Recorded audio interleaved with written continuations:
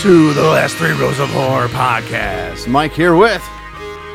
somebody that just did something in his pants. That would be Big Sal. And... Shotgun Sam! Reporting for duty. Motherfucker. click, click. Are you guys going to do that? You know, it was bad enough that the dumbass kid did the Terrifier to me. Now he's going to do the gunshot. God damn it. I knew you were waiting for it since last episode. So right. there it is, right off the bat. Right off the bat. Wow, Big Sal just... God.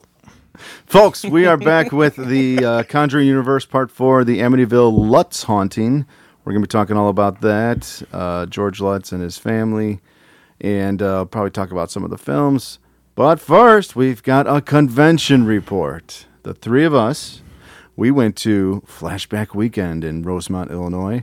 We had a great time up there. We really spread the word about the podcast. We handed out stickers, and we got to remind you, Come on. we're on Facebook, Instagram, iTunes, Spotify. We're probably even on other platforms that we don't even know about. I think like Stitcher. There might be an Apple. What is it? The fucking Amazon one? I forget what they call theirs, but I think we're available on like 7 platforms or something. Yeah. So just Google us, you'll find us. But we met. Let Richard us Brake. get up all in your RSS feed. Yeah. We Whatever the fuck that means. we met Richard Brake. There's a cool little video of him and Sal on the Instagram. Yeah, it's awesome. Go check that out. Be sure to look for that one. I'll put it on Facebook as well. Yeah, that's my guy. But we took in a couple Q&A panels, and we went to one. It was the Nick D podcast. For those of you who don't know, Nick DiVirgilio, was a radio DJ on WGN. I think he's on WLS now. But they were recording his podcast at the convention, and everyone got up on the mic and was saying what their favorite horror movie was. Well, Big Sal got up there and he said his favorite horror movie and what he thought was the most two disturbing horror movies. And then he plugged. Yeah, he didn't say he didn't say the scariest. He did what he always does, and he went disturbing. Yes, I love it. The most disturbing. I don't care. You did say The Exorcist. Yeah, I did say The Exorcist. But yes, you called Serbian film Siberian. My bad. Film. Yeah, I know. But The Siberian film. But while you were up there, you plugged the Last Three Rows of Horror, and Yeah, he didn't like I that. don't think Nick D appreciated that. You can actually hear this if you download that episode's podcast of the Nick D podcast. It's the Flashback Weekend episode. About 30 minutes in, you Exactly can hear 30 minutes. Yeah. you could hear Sal promote us, and then Nick D says, "Wait a minute, you're promoting your podcast on my podcast?" And he goes, "Okay, what's the name?" He says, Last Three Rows of Horror. He says it about 3 times. He says, "Okay, everybody, rate and review and tell them that they suck." Oh, That's all right, hilarious. because I'm pretty sure that he says it wrong. What did he say? The last review of horror or something like that? Yeah, he said it wrong. Because Sal was all fucked up on Heron that day. Heron, I was. Me and Clan were doing Heron, and there you go. Heron and double bacon cheeseburgers. Right? Hello. He was mainlining those steak quesadillas. You know what? I got to tell you two guys, I had all intentions of doing that. And then of course, my 2 guys, Mike and Sammy C, fucking said, go do it. And I discussed a little of this with my daughter-in-law. I didn't even know what was happening until you were up. Oh, I told you. So, oh man, there goes my brain again. So I told my daughter-in-law the story, and she goes, "Dad, you can't do that." And I go, "Well, I wasn't trying to hurt anybody, or me, I'm trying to be a nice guy, but I had to plug it. Absolutely, of course we had to. I wasn't was trying, awesome. and Fuck it, we start a controversy. Who gives a shit? right, and I'm that guy. That's how we roll. I told Cleon, and he started laughing. He said, "Go leave us some reviews that say we suck." That would be a fucking. We would be love awesome. your suck They would reviews. be Yeah, awesome. leave us some suckfest reviews. Please. And you We're know the what? suckers of the supernatural for this want- Conjuring hey, series. Remember that. Hey, you want to tell us that we suck? You want to tell us anything? A ghost story? Email us. Yeah. Sam, what's the email? Last 3 rows of horror at gmail.com or super suckers of the supernatural Right. at fuckyourself.mom. I don't know. Got mom. Because we've always said if you don't like us, go ahead and tell us. You're not gonna hurt our feelings. I'm never gonna change. You're gonna hurt my feelings. I'm so sensitive. Yeah, my nephew just told me at lunch, sometimes you need to evolve. Shit, I want to be Cleon. I want to evolve the other way. Fuck you. Backwards? Yeah, I want to be a gorilla. You're on your way. Actually, I watched that movie. I told you 2 guys about that Turnt movie, and the guy's actual name was Rilla. And I'm thinking about changing my name legally to Rilla. Rilla. And my first name would be G. So it'd be G Rilla. G-Rilla. Yeah. Makes sense. Should be G-Zilla. It could be like a hip hop name too. Do you know how to rap? No, Yeah, at he Christmas doesn't. No. I rapped. Oh, you mean rap? Nah, dude. Are you kidding? I can't even talk right. Let My alone you name want me is to rap. Sal, and I'm here Yeah, to I say. was gonna say it's early '80s. I did it for the nookie. I take it for the googie. Do it whatever. We got to hear Sal Well, freestyle. my name is Sal, and I'm here to say that I love bacon cheeseburgers in the most way. I don't know. Yeah, the steak fajitas come second. But I don't want to heckin'. I don't. So, about the convention, one of these days, folks, you're going to see us up on that stage doing our podcast. I hope so, guarantee you. man. I guarantee you. I hope so. I really want to do it. We're coming for that job, Nick D. That's right. Yeah. Eventually. By the way, there's only one Nicky D, and he's Nicky Diamonds because Right, his personality is right, diamonds. right. It's not only the water he drinks. That's right. But you know what though? I heard a lot of people say their favorite scary scene, but you know what? In my mind, still, what I can't believe scared the shit out of me, and it was at the end was Carrie when her arm came out of the I'm grave. going to laugh at you. Dude, that Oh, I'm fucking. going to laugh at you. I was a Yeah. little surprised. There was like a 6-7-year-old kid who got up there and said the original black and Yeah, white thing. holy Yeah. cow. That was insane. Yeah. That still has one of the most craziest fire effects I've ever Right. seen at the Right. end. Right. They are just spraying this fucking stuntman with fire. Yeah, when that little dude said that, it brought me back because I was so small when I started watching horror, man. I really was. I don't even think I knew how to fucking talk yet or That, fucking. the original wasn't called The Thing, right? It was called The Thing from Outer Space. Yeah, Yeah, thing from yeah. outer space. Yeah. Yeah. Still a very cool answer. Howard Hawks. Magnificent movie. Magnificent movie. And as Mikey says, he loves the remake, Carpenter's remake, which is fucking Kurt Russell, yeah. my guy. Absolutely. Escape from One of New my York. favorites of all time. Yeah. Big Trouble. Yeah. Big Trouble. What did you say, Mike, about the dog?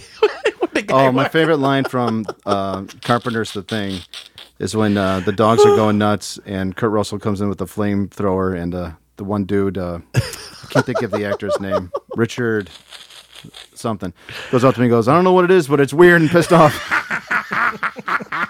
Richard Mazer, I think. Is, yeah. Great. Oh my god. Who, it's by the that- way, was uncredited in Blood In, Blood Out. Richard Mazer.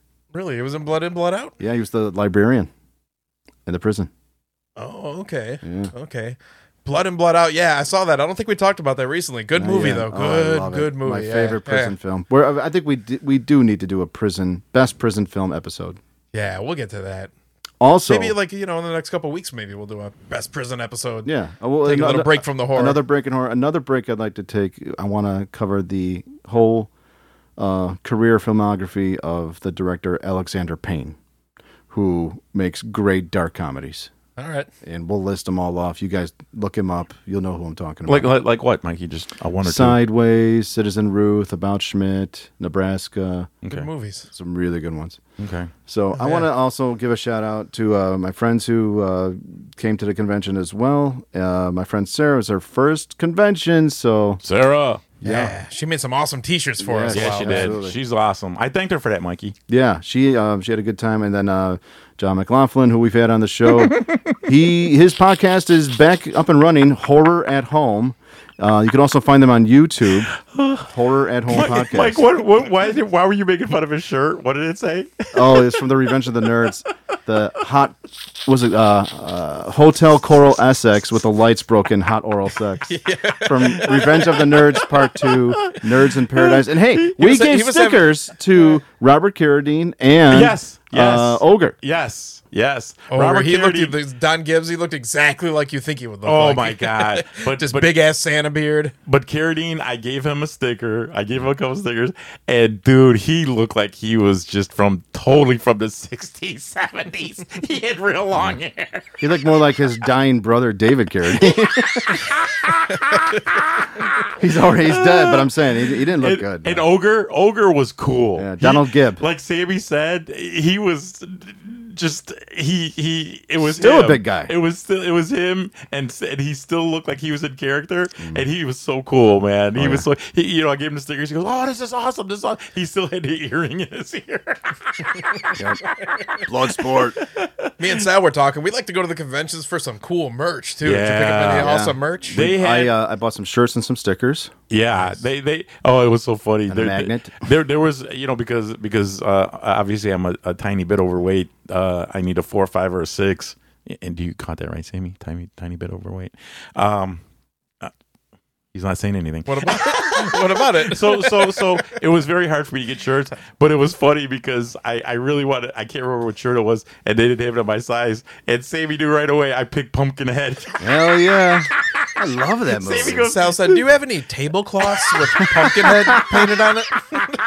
Kamumu. Yeah. but I'll tell you, Does this stretch? Can't put it in a dryer.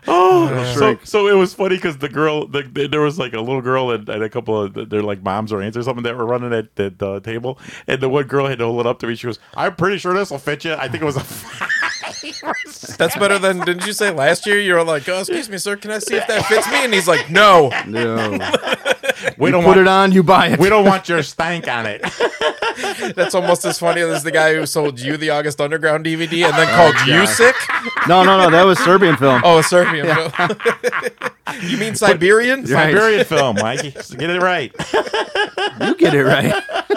I don't care. I just don't fucking care. You know what? I gotta start changing my I don't care attitude. But why should I? Why should I? I was talking to Cleon You're gonna get about canceled. You're gonna get us canceled. You know what I did? Did I tell you guys? And this should be for Uncle Sal's school time, but I don't care. I was telling Cleon some of the shit that happened. You know what he did? And I'm like, and I knew he was behind me all the way. He always is. And I was happy he did that. I was glad he gave me that okay. That it's okay to be as, brain scanned as my little coconut it can get. Because I don't give a shit. I really don't. But I will say one thing. You sound like you're arguing with yourself. Yes. I was, yeah. But Cleon lightened it up. But let me tell you something. Now that Sammy brought up the merchandise, I was a little disappointed that guy wasn't there with the jackets and the shirts where I got my Escape from New York, because that guy had some good shit. Maybe he'll be at Days of the Dead. Yeah, I had. That's where I bought my Phantasm coat, and then I did buy a new poster of Phantasm. It was really excellent. I'm sorry, 2 I actually bought, and it was really excellently made. One had a 3D effect. I don't know if I showed it to you, Mike. John liked it. He's like, "Oh man, what is that?" And then my guy Pinhead. Holy crap, man! Between him and Critters, every other table had Pinhead. Or Critters. Everybody had Critters. Everybody. So I go to Sammy. And they're either like, these are $10 or $10,000. I handcrafted these. Everybody hand makes their shit. Oh, that guy wanted like 40 or 80. No, I'm like, Mike, what? seriously? And like the idiot that I am, Sammy had to point out to me, he goes, "Hey, Unc, did you notice that all these guys handmade these critter guys?" And seriously, Mikey, I went to at least 3 tables that had the exact same one and the exact same line. Yeah, I handcrafted that. I pulled the hair out of my ass and put it on it. Right. It's like it's funny though with Sally's, like he picks it up, he's like, "Oh, this is fucking awesome. You made this?" And the guy like tells him the whole story, and then Sal's like, "How much?" And the guy goes, $450, and you just hear and Sal walks away. He just drops it on the table and walks away from the guy. No, they asked for way too much. Yeah, I did, dude. I just like I saw this one Sal guy. also treats it like a swap meet. He's like, he's like, Oh, yeah, how I much do that for too. this? $40. Sal's like, I'll give you 25. The guy's like 30, and he's 27. Yeah, you barter. The barter system. Listen here, Gypsy. This one guy. Yeah, right. Yeah. Is this made from your gypsy tears? This one guy was selling blankets. They were like nice looking, like Afghan blankets, and he had one. Yeah, he had a King Diamond blanket. I'm like, dude, how much? He's like 80. I'm like, I'll give you 40. He's like, no. I'm like, well, then you don't have a deal. Bye. Did you see Sammy pointed out first? Did you see Heather Lincolncamp's line? She had a decent sized one. First of all, she had a decent one, Michael. Because Sammy's like, "Hey, Unc, you going in there?" I said, "I should, because she's such a sweetheart of a girl." And then Sammy and I I said, hey, buddy, my knees and my back are killing me. So we chilled a little out in the lobby and came back. Her line was out the door, man. Holy shit! You know what? I got to tell you, her line was longer than Freddie's. Robert England. Robert England's line. It was long, but hers was longer. I thought that was awesome. I'll tell you what, for a Saturday, the lines weren't bad. The vendor room, there's still a good amount of people, but that room is so big compared to the Crown Plaza hotel ballroom there. And I like the new space. I like the Hyde here for that convention. Yeah. Yeah. Yeah, it was cool to see Kane Hodder, too. Oh, yeah, Kane Hodder, yeah. Yeah, Kane Hodder was there. And then... what was his name from Nightmare on Elm Street 3? Anybody try drugs on me, I'm going to kick their ass. Oh, my What's his God. name? Ken Sagos. Oh, my God. Mike...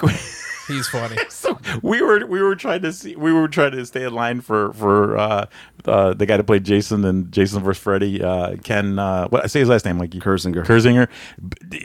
He looks like such a nice guy, and I said, "Oh man, Sammy Dick." Guy's sitting down and he's taller than most people, and I turn around and there's the guy from the. The kid. Sal said, "Hey, we got a podcast. Listen to it." He said, "Fuck, I will." You know what? I'm so pissed. There was nobody there. I could have easily walked in and got a picture of that dude, and I didn't, like an ass. Because you know me, I get like a little kid in there, man. I want to buy everything. Oh, yeah. But when I see him there, he hasn't changed a bit. He looks exactly the same. Because some of the girls in there, Dream Warrior. Mikey, I don't know if Sammy's seen one or two, but I've seen at least 3 from the Freddy movies. Oh my God, they did not age well at all. No, they got old. Amanda Weiss was still awesome. Yes, like she was fun. Yes. Beautiful woman. And I was a big fan when this movie came out. Oh my God, she's still really pretty. The Night of the Comet. Kelly Maroney? Catherine Mary Stewart. Oh, yeah. My buddy John loves her. Gorgeous girl. And she was so nice. And she said, I overheard her telling one of the fans, one of my favorite scenes was obviously the mall scene. You know, when all those creepy dudes were after them. And she says, I remember as if it was yesterday. She goes, that was such a fun film to make. It really was. I always liked her in Nighthawks. Rutger Hauer blew her up. Yeah. Kelly Maroney or no? Catherine Mary Stewart. Oh. Yeah, very nice lady. Weekend at Bernie's. Yeah, she's in that. Oh, one. she was at Weekend at Bernie's. Yeah. Oh, never seen it. Yeah, you're not missing it. Never seen it. Never, you know. And It's a fun little movie. And he was in. Was he in New Blood? Friday the 13th. Bernie. Yeah. He played her New doctor. Blood. Yeah. Yeah, which I think. Yeah, part 7. Yeah, 7. You know what? I know I mentioned it to Sammy. That's my favorite Jason. Love that one. Yeah, when he's coming out of the water. Yeah. Hotter. And you just see his back. The makeup job just was so overwhelming. John man. Carl Buechler. Oh, that was the first one with Kane Hodder. In Yeah. Yeah, Playing he Jason. got that one because Buechler was directing, and they worked together on a movie called Prison. Yeah. Man, I always liked that one, but I'm even more pissed off like when we did the Friday the 13th series and I found out there was like so many more awesome effects that they left behind like on the cutting room floor, like the smashing of the guy's head or Yeah. And what did you say, Mike? he sticks the clown horn through the girl's eye. or no, Sammy brought it up on a podcast when he said so many actors were inside the house smoking, and she's like, "What are all these little things that connect to the wall?" That would be dynamite. Yeah, it's for when we blow the house up later. Shit. They also said that when they blew that house up, they were like, "What the fuck?" Like it was way more powerful than they expected it to be. Now, see, Mike, every time I see that scene, I think of Sammy in the podcast when he brought that up, and I thought, you know what? As many times as I'd like to be part of a horror movie, that would be my dumb fat ass. I'd have my cigar smoking a fucking room, and everybody's like, buddy, you do know there's dynamite all over. It's all right though. Everybody likes to worry, but did it go off? Did it go off? Did you die? All right, we got to jump into this here. All right, yeah. So some of our sources for today again, mostly the Amityville Horror by Jay Anson. I think I incorrectly said before that this is the Warrens' perspective on it, but it's more of the Lutz family perspective on the whole situation here. So Will Saviv's book, Mentally Ill in Amityville, Murder, Mystery, and Mayhem at 112 Ocean Avenue. Good book. Also, Coast to Coast was George. What is I forgot his name. Son of a bitch. This is the guy that's dead, right? Yeah, Art Bell. Yeah. So, we'll begin today with George Lee Lutz, a 28-year-old ex-Marine who owned a land surveying business passed down to him by his family. He met and began dating Kathleen Connors, who was 28 years old, full-time waitress, and they were married in July of 1975. George was a non-practicing Methodist, and Kathy was a divorced Catholic. Neither were religious, but oddly enough, the couple got married in a Presbyterian church. So Kathy lived with her 3 children from a previous marriage, Danny, who was 9, Chris, who was 7, and Missy, who was 5. George lived alone with his hyper dog named Harry, a mix between Malamute and Labrador Retriever. They each had their own homes, but they decided to sell both of them for a single-family home. So when the family began searching for a home, like the DeFeos, they decided that Long Island's South Shore would be the best place. The houses in the area were pricey, but they were fixated on buying a home in that area. They soon contacted realtor Edith Evans, who was working for Conklin Realty in Massapequa Park, Long Island.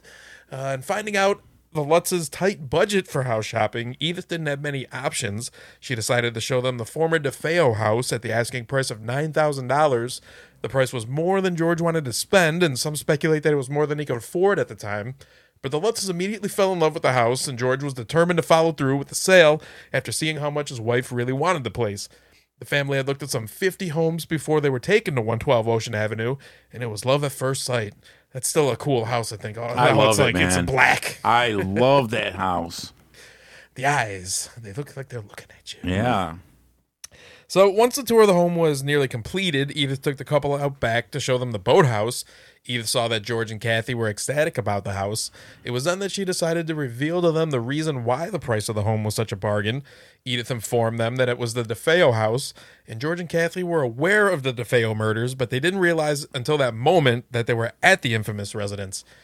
Ronnie DeFeo's trial hadn't been completed at that time, and Edith had been reluctant to tell the Lutzes about the tragic events that took place at the home just a year earlier. Even though she was surprised when the Lutzes had no problem with her admissions of what had occurred in the home. Do you think you'd be all right with that? Living in a house like that where 6 people were gunned down? No, I mean, if you... 4 of them children? Even if it was like a steal, like on the price... Probably not. I might be okay with it. You know what? That wouldn't bother me because the lady that bought our house died right in the living room. And you know, of course, children, you got to feel horrible about that. But if the house was nice, I'd get it. I mean, would I be a little leery, you know, walking through it? Yeah, okay, but get it for yourself or get it for you and your whole family? My whole family. Mm-hmm. Yeah. Feel like you're about to have some crazy experiences. Yeah. I'm too superstitious, man. And here, you know, that's okay. That'd be the first thing I would think of. Ghosts. You know, that's okay. If you're superstitious or just leery of anything that could go wrong, that's okay. I mean, that's normal. But that I don't think that I know for a fact that wouldn't bother me at all. Actually, that would get me to buy it. But my wife wouldn't. I just tell them to leave me alone, ghosts. Yeah. Could I sleep in a little longer, buddy, before you start haunting me? Before we continue, not today. Before you take over my body, just let me lay here. Before we continue, I got to bring up. I think I've said it before. There's an excellent documentary that you can find out there called My Amityville Horror. It's all about the point of view from the haunting from Daniel Lutz, the oldest son. It's really good, and it's really shocking and very, very interesting. Lorraine Warren's in it as well. Yeah. I think we talked about it a little bit on the last episode about some of the things that happen in there. The stories that he tells, like how he tells it, it's like, yeah, I think he's telling the truth. Yeah. He seems like it fucked him up for life for that. He's got PTSD or something. I mean, as we go on, you'll realize what kind of person George is. And the kind of person that George is that Daniel describes is not who you think. Like, he was pretty fucking sick and evil and an asshole and was probably haunted himself and brought the ghosts with them in there. I don't know, maybe. That's like, I don't know, a lot of this that I've researched was that was kind of a lot of him putting a lot through there. According to Daniel, not a lot of people suggested that. He had a bunch of books and he had like an interest in black magic, the occult. So I don't know if he was studying or practicing it. According to Daniel, yeah, he was practicing these things. And he was also big into jiu-jitsu and stuff like that. Transcendental meditation. Yes. Buddhism. According to Daniel, George Lutz could move things with his mind. I think that was bullshit. And he said, he He said, was a real little kid when that happened. yes, But he said he's seen George move things with his mind. But go ahead, continue. he used the force. But you know what though? This was one of actually this was the first horror movie that I seen that it was the house, because like The Entity and a few others, it wasn't the house. It was it was the them. person. It was the person. And like I said, The Entity, man. You know what? And I'm so pissed. I was going to bring that up at the convention, because you know, when it came out, I loved it. I still love it. One of my favorite horror movies. But when that part came in, when she came back home and she already emptied the house, and that voice said, "Welcome home." I don't want to say that word. Welcome home, C. And I'm like, oh, dude, that was so disturbing. Yeah. It's even hard for me to listen to it. But like I said, you know, making a point of, you know, this was magnificently made because it was the house. Yeah. It's a little bit cheesy now, but it's still a very, original? a very creepy movie. You think the Amityville? original's still I don't think. Some Dude. of it is a little bit The cheesy, one- but it's still Dude. very scary. The one scene where James Brolin like looks under the stairs and it's like that red mist is like coming, then you start seeing these weird looking people like walking towards him. That's fucked up. Yeah. I'm talking about some of the stuff with the priest, though. You know, how he's like got the flies surrounding him. Yeah. No. See, you know, because We'll get to that in a minute. the reason why I still love it so much is because I was at a young age when I seen it, and we didn't have all this stuff like you guys do now. You know, we didn't have all this miracle of the camera and video and stuff like that. So to us back then, man, oh, You guys were pissing your pants at one person getting possessed by the devil. That's normal fare nowadays, my friend. All right, well, the couple was sold on the house, but disgusted with the children first. George and Kathy's main concern was that the kids might hear rumors when they went to school, but the children claimed that they loved the house and that it wouldn't bother them either. The couple made a few more visits to the house and then decided that they would have plenty for the down payment with the sale of their other two homes. Moreover, since the house had been on the market for close to a year, George offered $80,000 for the sale of the home, which was accepted. I think 6 murders trumps, listen, you got to sell this house, right? I'd be like, knock 20 off for each body. I'm getting this house. You're paying me. The entire Lutz family moved all their belongings into the house on Thursday, December 18th, 1975, just 2 weeks after DeFeo's sentencing. So earlier in the week, one of George's friends, who was a practicing Catholic, instead insisted that they have a priest bless the home because of the recent murders that had taken place there. George had thought it a good idea and made arrangements to have Father Ralph Pecoraro from the Diocese of Rockville Center come and bless the house on move-in day. Now that's the actor that played him. Yeah, that's just the actor that played him. They did show like one little clip. I think Leonard Nimoy's In Search Of, I saw, but he was like blacked out. You couldn't see his face, you know? This guy was in Heat of the Night. Do you remember that, Sal? in the remakes, No. In the original? Original. Yeah. Was he the racist sheriff? Yeah. No, that's him. Yeah. He was also the general in Mars Attacks, if you remember that. Yeah, that was Oh, always trying to nuke him. That's right. That's right. I knew he, because I'm looking at him now. I'm like, where do I know this guy? I forget his name in real life, but yeah, he's been in a lot of stuff. Because Mike, when he played that part in The Heat of the Night, he was so heavy. Mm. He was really heavy, and now look at him here. Wow. Yeah, he was big in Mars Attacks, too. Wow. I remember that. Call me Mr. Tibbs. I remember. Yeah. So reportedly, George had met the priest while getting an annulment for his first marriage. George was previously married to a Catholic woman, and as part of the annulment proceedings, he had to go down to the diocese office to do an interview. The interviewee was Father Pecoraro. It was the only priest that George knew to call at the time. Father Ray, as they called him, arrived as scheduled at the home, and he was impressed by the immensity of the house there. So Father Ray started on the first floor, going room to room, performing a routine blessing ritual. However, when Father Ray went upstairs and began blessing Mark and John DeFeo's former bedroom, which was the Lutz's later called the sewing room, it set off a chain of events. So Father Ray had a Bible in his right hand and a salt shaker type filled object of holy water in his left hand. He did it in all the other rooms, and he began by walking around the room, reading a particular verse from the Bible while sprinkling around holy water. Years later, Father Ray agreed to do an exclusive interview with the TV series In Search Of, hosted by Leonard Nimoy, where he said that as he was blessing the sewing room, it got really cold. He walked around the room sprinkling holy water, and then he heard a deep, masculine voice behind him say, "Get out!" Yeah, he then was slapped hard across the face. Yeah. This sounds like a catty little bitch of a ghost. So he's like, "Get out!" Slaps you in the face. I don't know, but it just got me. Get out of here, Jesus Christ. Yeah, get out. This is my sewing room. But you know what, though? Do you guys think that's a little hypocritical of people, or I don't want to say anything about the Catholic religion, but do you think that's a little Please hypocritical do. that you? Please do. Go Mike, ahead. it's raining out. I don't need a lightning at me. Yeah, Catholic religion. Suck your own dick. And you guys told me to watch what I'm saying. Do you think it's a little hypocritical for people or the Catholic religion to come in and bless a house? Because right now, to me, that's very hypocritical, because now you think that it needs to be, that there's some kind of... Why else would you have them there if you didn't think something was wrong? Come on, dude. Come on. Back in the day, it sounded like a normal thing. Right, see? What I'm trying to If you're get- religious, if What- you were Catholic. And I'm Catholic, but I'm not going to have some priest come in and bless the house. Right away you think, okay, is there a demon here? And come on. People were old-fashioned back then, I guess. I guess. There was always some demons and You know, something. or you get the voodoo people. What do they burn, Mike? Incense. No, not incense. It's something else. It's like Sage. a It's sage. Yeah, Not voodoo. yeah. Oh, that's not voodoo. No. Voodoo. I like that name, voodoo. Maybe I'll call Voodoo, myself it's voodoo. Voodoo the Rilla. Yeah, Father Ray was the only one in the room, so he immediately fled and returned to the first floor where George and Kathy were still busy unpacking. He claimed they had prior engagement and he had to attend and he had to get going, so he was a liar too, this priest.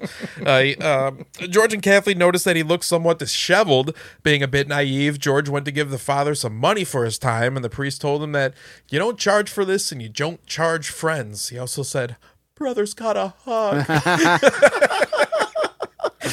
So Father Ray told them nothing of the incident, but left them with a warning that he felt something strange in that upstairs bedroom. He also told them not to spend too much time in that room and not to use it as a bedroom. Later that in the day, Father Ray went to visit his mother, who asked if he was sick because he looked terrible. He went to the bathroom and looked at his reflection in the mirror. In it, he saw 2 large black circles under his eyes that were so dark he thought they might be smears of dirt. He tried to wash them off with soap and water, but it didn't help. Father Ray left his mother's home after 8, heading back to the rectory. So on the Van Wyck Expressway in Queens, he found his car was being forced onto the right shoulder. Shortly after that, the hood popped open, smashing the windshield. One of the wielded hinges tore loose, and the right front door flew open. Father Mancuso tried to brake the car, but it stalled by itself. He ran to a telephone pole, got a hold of another priest who lived near the expressway. Fortunately, the other priest was able to drive Father Ray to a garage where he got a tow truck to bring in the car. The mechanic couldn't get the car to start, and Father Ray left the car at the garage and had his friend drive him home to Sacred Heart Rectory. Meanwhile, while the Lutzos were moving, they chained Harry to the dog run so that they could move their stuff and not worry about him running away. Harry was a year and a half old at the time, and he was fearless before moving into the house, but Harry was acting very strange that day. What seemed like a fit, Harry climbed over the fence, but the chain was too short for him to get all the way over, and Harry hung choking to death on his own noose like a leash. George and the family rushed over and lifted him back into the pen, saving his funny. life. This is Shut one of the up, things it's that not really funny. fucked Danny Lutz up in that documentary he's talking yeah. about. Yeah, Right. Shut up, asshole. he was traumatized by that. I'm sorry. I hate it when the dog dies. I don't, Mike, listen to me.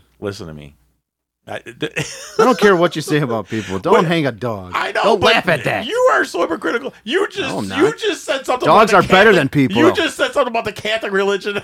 Fuck the Catholic religion. I don't give a shit. Yeah. You want to talk about laughing at a dog hanging? Oh my god, Kiss my ass.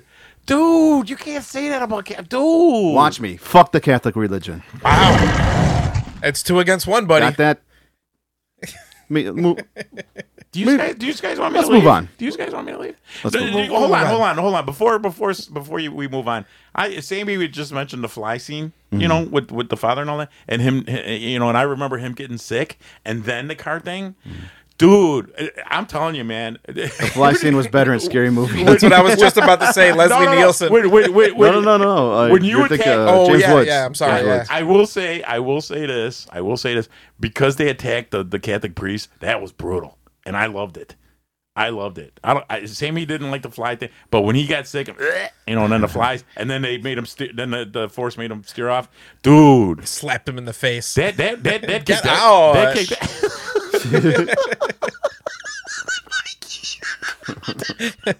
You're gonna go home, Burke. That's I would you know what, even though I'm not gay, I would just be a gay ghost. Like they're like, I don't know. This fucking ghost is weird.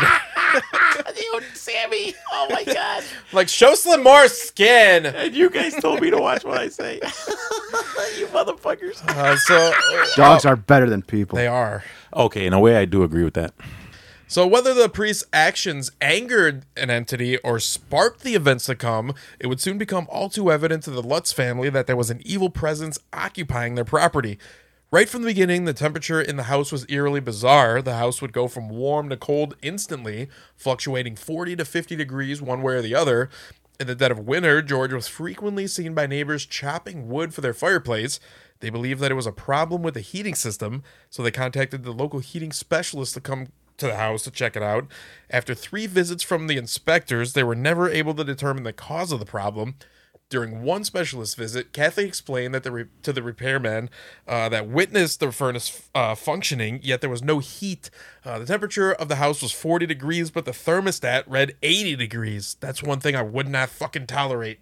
Hot house. Yeah. I'm with you on that. The ghosts can make this shit cold all they want to. That'd be awesome. Hey, Keep it you cool. want to make it cold? I'll throw on a blanket, sleep comfortably. Big Sal's gonna fall asleep faster, so come at me. Sal likes those weighted blankets, right? He's got 70 pounders on him. Afghans. George started waking up between 3 and 3:30 a.m. from the day one, feeling restless, uneasy, and often hearing strange noises. He'd regularly get out of bed and walk around cautiously to discover what was causing the noises. Oddly enough, as he inspected the house, the noises would suddenly cease. He also began undergoing personality changes, snapping at the family and fighting regularly with Kathy. The feeling of confusion was misplaced anger. Misplaced anger were prevalent themes. For no reason, George would lash out at Kathy and the kids. Kathy fell into the same mood. She was tense from her strained relationship with George and from the efforts of trying to put her house in shape before Christmas. And on the 4th night in the house, the children accidentally cracked a pane of glass in the playroom's half-moon window, and Kathy and George exploded, beating Danny, Chris, and Missy with a strap and a large, heavy wooden spoon. Ooh. You ever get the spoon, Sal? No, I got the belt. Man, both of my grandmothers had giant wooden spoons. Yeah. And both of them had like Yeah. shit cut out of the middle of them, like a heart cut out of the middle, Mike- so it would travel faster Dude. and leave a mark. Dude, God. Mikey. Would you have hearts on you? Mikey, dude, I love my mother-in-law, God rest her soul, but dude, don't piss that woman off, because even if demons come, they're gonna be afraid of her. Dude, Sammy's right, man. Woo. Man, both of my grandmothers were like Negan with the baseball bat. Dude, and his one grandmother, you know, God rest her soul, my mother-in-law. Not only would she do that to him, The but wooden spoon and barbed wire. but no, Mikey, She would beat your ass and then be like, "Now go get some sausage." Yeah, dude, her voice was ear-shattering. I love it. Ear-shattering, man. Dude, these ghosts would have nothing against my mother-in-law. Yeah. Jeez. Whoop their fucking ass. I remember Anthony when he was little, his friends were afraid to come in the house, and that's a true story. Yeah, because she was always yelling, and you know. He was wow. awesome, though. She was. So as the weeks went on, Danny, Christopher, and Missy became unruly, and their parents were forced to punish them regularly. This was a dramatic change as they were model children before moving into the home. You just Beat their love bad asses. little kids, don't I'm you? sorry, man, I do. Mikey, don't you talk. What? Don't hang the bug. Don't. Poor dog. God damn it. Man. According to the Lutzes on the Merv Griffith show in 1979, the first incident that made them question the possibility of an unknown presence was when they were meditating one day in the house. They frequently practiced transcendental meditation, which was becoming popular after many studies were published in the early 70s. One day, George and Kathy were meditating in their living room, and Kathy's hand was touched. She told George about it, describing the touch as a comforting feeling, like a mother giving comfort to a daughter. In Jay Henson's book, this happens as Kathy is wrapping Christmas presents in the kitchen, by the way. This is a little discrepancy there, but it's kind of the same story. So this embracing touch was interrupted by the children calling for their parents to come upstairs quick. Kathy and George found the toilet bowls had turned black from a burnt type of substance. Sal was in there. Sal was in there. Many think that it was the water itself that was black or blood-like because this is what was shown in the movie. However, it was the actual china on the bowl that turned black, not the water. You've got nothing but black in you, Sal. No, could you imagine me working on a film and then I accidentally take a shit in one of the rooms and they say, hey, we'll use this. We'll incorporate this into the film. This guy's shit is evil. Even Cleon says hooray for that. So this all started in one bathroom and then quickly spread to all the others, with the bowls remaining black when investigators later arrived. An overwhelming stench would occasionally linger in these bathrooms as well. This is starting to sound a little suspect to me about ghosts. I don't know about ghosts. It's like this happens every single time Sal comes to my house. Sal, I didn't know you were from Long Island. Dude, this is so fucking cool. I'm like, there's a demon in this fucking house. God. No, it's just Uncle No, Sal just Sal. stank. That's why they think so many hotels are haunted. Sal's been there. And I'll leave it there. So other strange odors began to emanate from all around the house, and the family couldn't figure out where they were coming from. At first, they blamed the kids, thinking they may have spilled perfume or something. However, the mysterious odors would sometimes travel from room to room when the kids were not even home. Sal, did you ever leave an upper decker? I don't know, but is this my nephew? Is this about me? 'Cause that's what I do. Sal would be the Duke demon. Hey, that's Dookie to you, Dookie. So, of course, flies began appearing in the dead of winter, mainly in the sewing room on the second floor and in Dawn's old room on the third floor. Ooh. At first, just a few appeared, but as time went on, the number of flies increased until there were hundreds. George and Kathy would kill all the flies, only for them to return again and see flies had grown in numbers. It's another thing Danny Lutz talks about. He's like, I killed all the fucking flies. Yeah. They kept coming back. That is a funny documentary because he's like, he's pretty traumatized, but also he's like kind of cheesy. Yeah. Like they keep showing him with like sunglasses on and he's playing guitars. It's like, my father hit me when I was young. Yeah. But Mikey, why are flies attracted to smelling? Flies on shit. Daniel Lutz is always like, he's really pissed off when people don't believe him. He's like, you don't fucking believe? You think I would make this shit up? Yeah.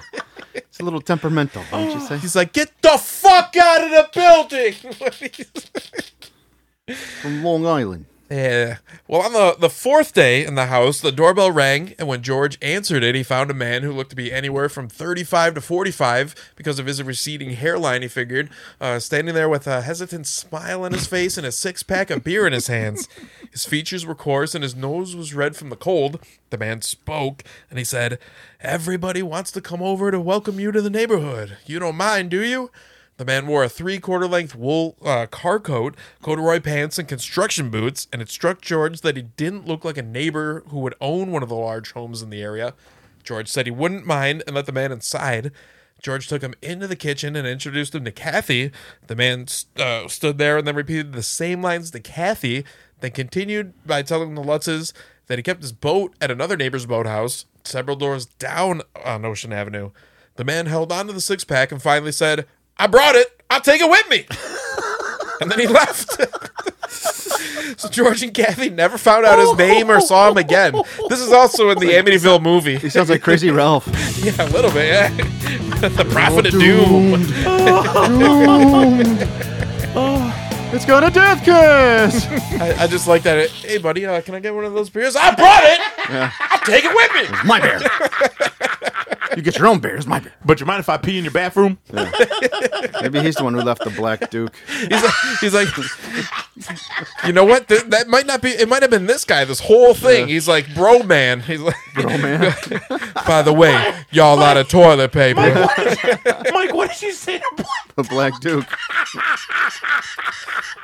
My favorite. It's Sal. Didn't you say you also like when bro man is wearing Martin's sweater and he's like, it's yeah. Everything, the arms and everything are so short on. He had prison muscles. I was like, Bro, man, what are you doing up here? I'm making a sandwich. By the way, you want a mayonnaise? Martin who? Martin. Oh, my God. Martin Lawrence. You never seen the Martin Lawrence show? Oh, of that's course, great. dude. I had a buddy named Marty. We used to tease him all the time. We'd be like, Marty. but the best was when Bro Man had his shoes off and everybody smelled his feet. That's what's happening right now over here. You might be bro man. Oh yeah, because I'm not wearing any Sakis. Yikes. All right, so that night when they went to bed, George made his usual check of all the doors and windows, latching and locking inside and out. And when he woke at 3:15 a.m. in the morning and gave in to the urge to look downstairs, he was stunned to find the 250-pound wooden front door wrenched wide open and hanging from one hinge. Upon further inspection, George found that the doorknob was completely twisted off center and the metal facing was bent back as if someone tried to pry it open with a tool from the inside. So the next day, on the 23rd, Kathy was straightening up when a terrible odor surrounded her in the bedroom. She then witnessed a crucifix she had just hung on the wall. Spun to hang upside down. It was inverted. I had that same effect. It was the devil. No, it was that stanky Sal. On Christmas Eve, Father Ray came down with a 104-degree fever, thinking over and over what had happened to him in the Amityville home. He kept using the word evil to describe the presence and developed an obsession with trying to get other people to either call or bring him a phone to call the Lutzes and warn them again to stay out of the sewing room at all costs. When trying to communicate over the phone with each other, the Lutzes would say that the phone would ring and Father Ray would answer, or vice versa, but noise and static interference prevented any type of communication with him. Similar instances occurred when they tried to contact Father Ray again in the future.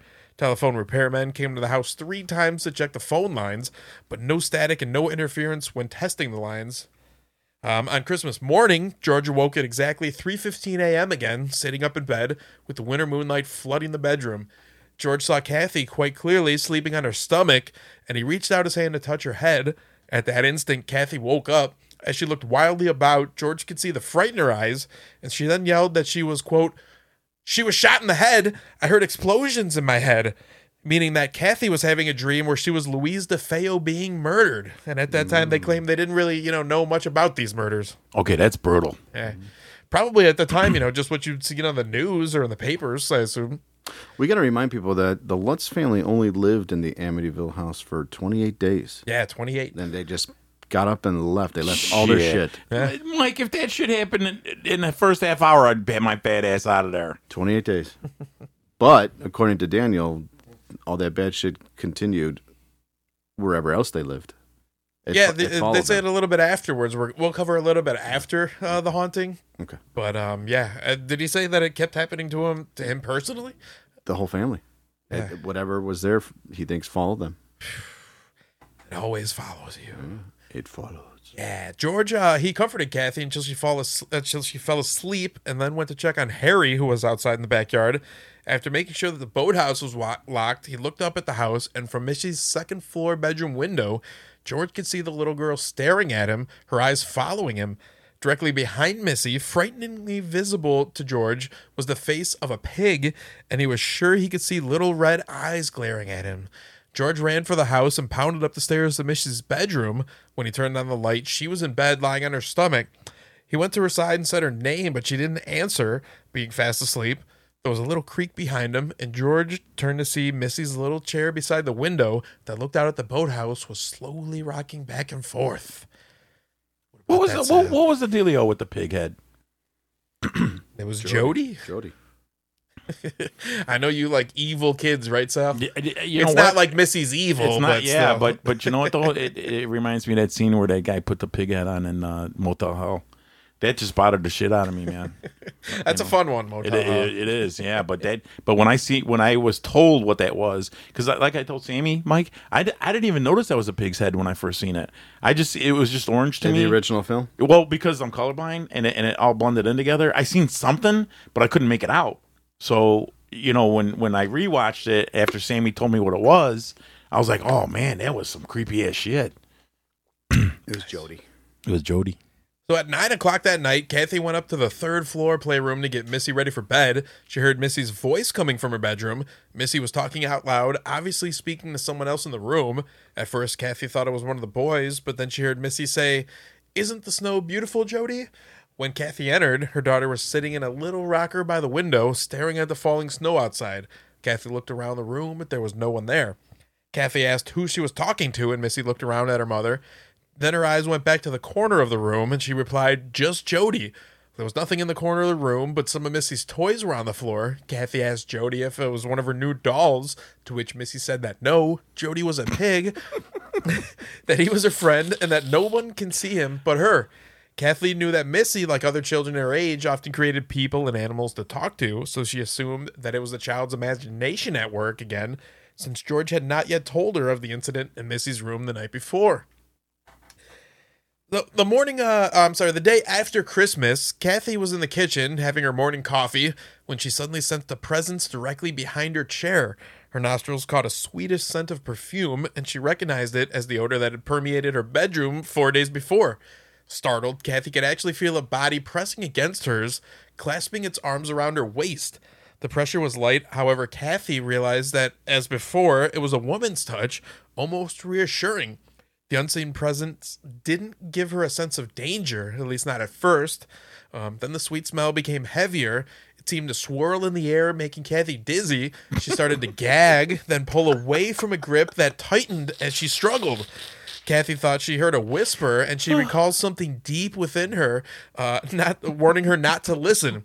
She shouted no. She said, "Leave me alone," and she struck out at the empty air. And the embrace tightened on her before Kathy felt a hand on her shoulder, making the same motions of motherly reassurance she had felt the first time in her kitchen.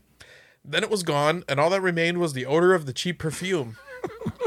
So when Kathy turned around, Missy was standing there, and she told Kathy that Jody told her that she shouldn't cry and that everything would be all right soon. I ain't gonna lie to you. I do not like the children's stuff. I ain't gonna lie to you, but with the little kid smelling that stuff, that's funny. The little kid smelling it? What do you mean? Because the odor was in the room. Cheap perfume. It wasn't cheap perfume. It was Big Sal.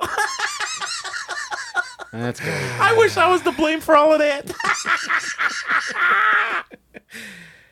Well, you're to blame for a lot of it, yeah. For sure. Wouldn't that be cool, Mike? Hey, this is the odor right here, Sal. We could be in conventions. You're a gross man. I'll tell you about the Lombard haunting. It was Sal Velez. So George He haunts my dreams. And Mike takes me to one of the horror conventions and charges $1.25 to meet me. You got to go into a glass case with Sal for 5 minutes. You go home with a funk. No. Mike has a sign. Either you pay You're paying for this? or we pay you. We pay you if you could stand next to Sal for 5 minutes. Yeah. If you can go into the glass case with Sal for 5 minutes and come out, we'll give you $5,000. Yeah. Well, George vividly remembers the day after Christmas because that was the day set for Kathy's brother Jimmy's wedding. It was also the beginning of a severe case of diarrhea he developed after checking out the boathouse. The pain was so intense at first, almost as if a knife had pierced his stomach, he said. It's also important to note that George hadn't showered once since moving into the house 8 days ago. So he was ripe. Dude. At the same time, Father Ray was starting to feel a little better, which is with his temperature returning to normal. Just like in the movie when Kathy's brother came over to the house before the wedding, he had an envelope with about $1,500 in it. The final balance that he owed for the wedding, which went missing. George covered the cost from his business, which he hadn't shown up to work also since moving into the Amityville house, despite having tax problems and meetings with the IRS about his books.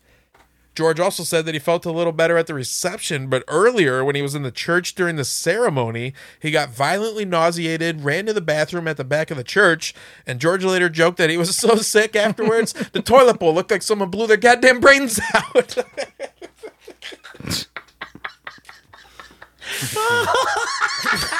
Now, I added that last part, but he did get sick at the church. Ooh, that sounds like me after having a churro at the flea market. Don't ever eat at a flea market, man. Are you crazy? I did, man. Oh, Don't you know there's like mice and rats crawling around on the grills? A fucking flea market, dude? Ooh, yeah, I risky. had a couple of churros at the flea market. That happened to me. Oh, never. That's never. just I hope asking for that's problems. a lesson learned. Like, don't do that again, man. I went to 7-Eleven to grab a drink, and I saw this guy was buying nachos, and I was about to be like, what are you doing? Yeah. Some people use laxatives in a different way. Oh, Mike, that was funny. That's a true story about the churros, though. Yeah, you don't ever eat from the flea market, dude. So when they returned home from the wedding, George and Kathy made love and fell asleep. Oh, can you imagine making love to him? 8 days? 8 days with no He's had the shower? shits and fucking he's all sweaty and Dude, he beat Classic. my record after 7 days. Gross. 8 Classy days not move. taking a shower and being stanky? so that night Kathy had a dream of Louise DeFeo and a man that Kathy knew somehow wasn't Louise's husband making love as well. Apparently, Kathy learned several weeks after moving out of the house that Louise did have a boyfriend on the side, an artist who lived with the family for a while, who painted all the DeFeo portraits that were still hanging in the house when they were murdered. That's weird. Yeah. Remember I showed you some of those last week? Those Yes. artist paintings? Yeah. So on December 27th, the front doorbell rang. It was Kathy's Aunt Teresa stopping by for a surprise visit. Teresa had been a nun at one time, and no one ever knew exactly why she left the order, but now she had 3 children of her own. Sal, what do you think of some reasons a nun would stop being a nun?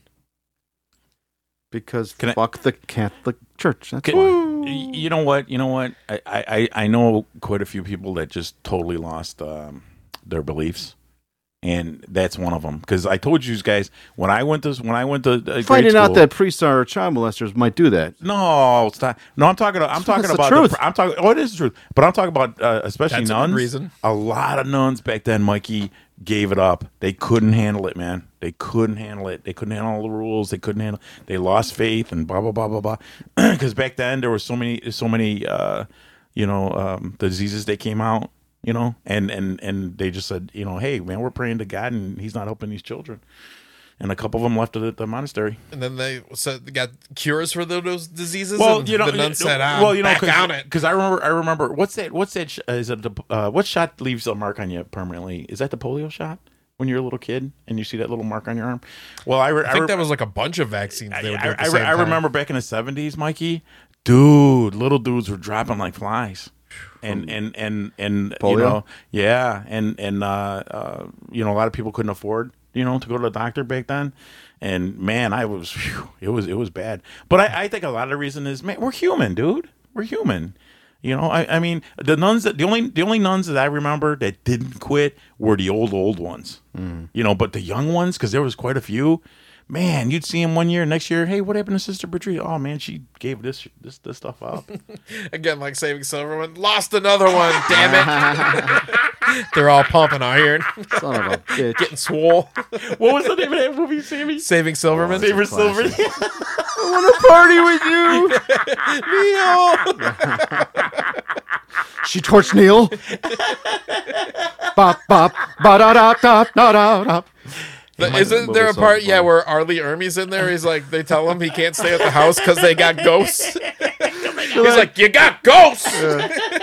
He's like, how'd you get rid of her? They're like, we ate her. He's like, you ate her? All right. That's a perfect crime. Way to get rid of the evidence.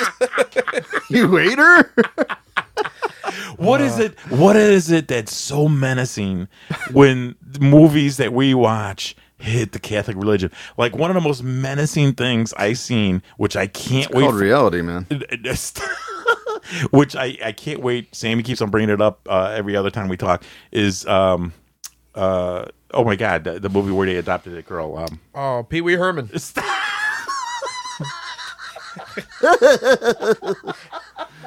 Hey, zombie. I mean, what was the name? Where they adopted that little girl and she wasn't a little girl. What was Orphan? it? Orphan. When she fucking got that hammer and beat the crap out of that nun off the bridge, Gotta see it dude. again. I did see the sequel to this new one that's coming. Oh, you did? Yeah, it looks pretty good. Did you see that coming out? Yeah. You know, so It many. looks like a prequel, I think. Is it right? a prequel? I think so. It is. It might be like the first. I think that's what it's called, First Kill, isn't it? Oh, okay. Orphan First Kill. Oh, okay. But like I said, man, so many movies with religion, man. They just not Pumpkin.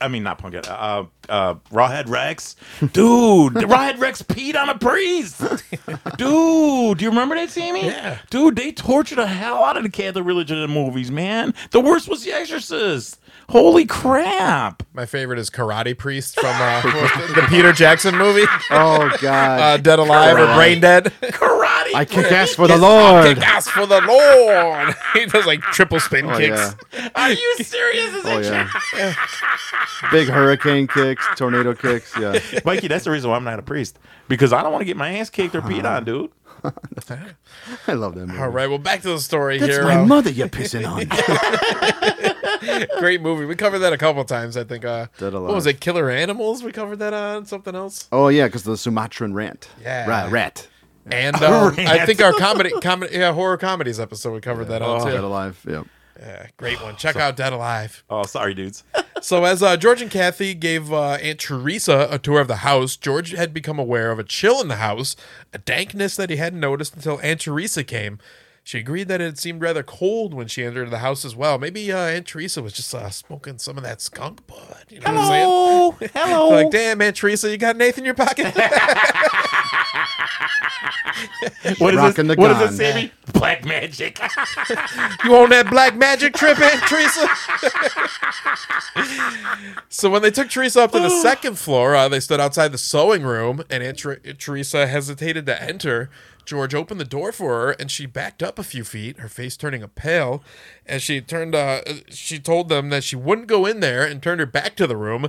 She also did the same thing with the playroom on the third floor, saying that it was another bad place in the house, and she didn't like it.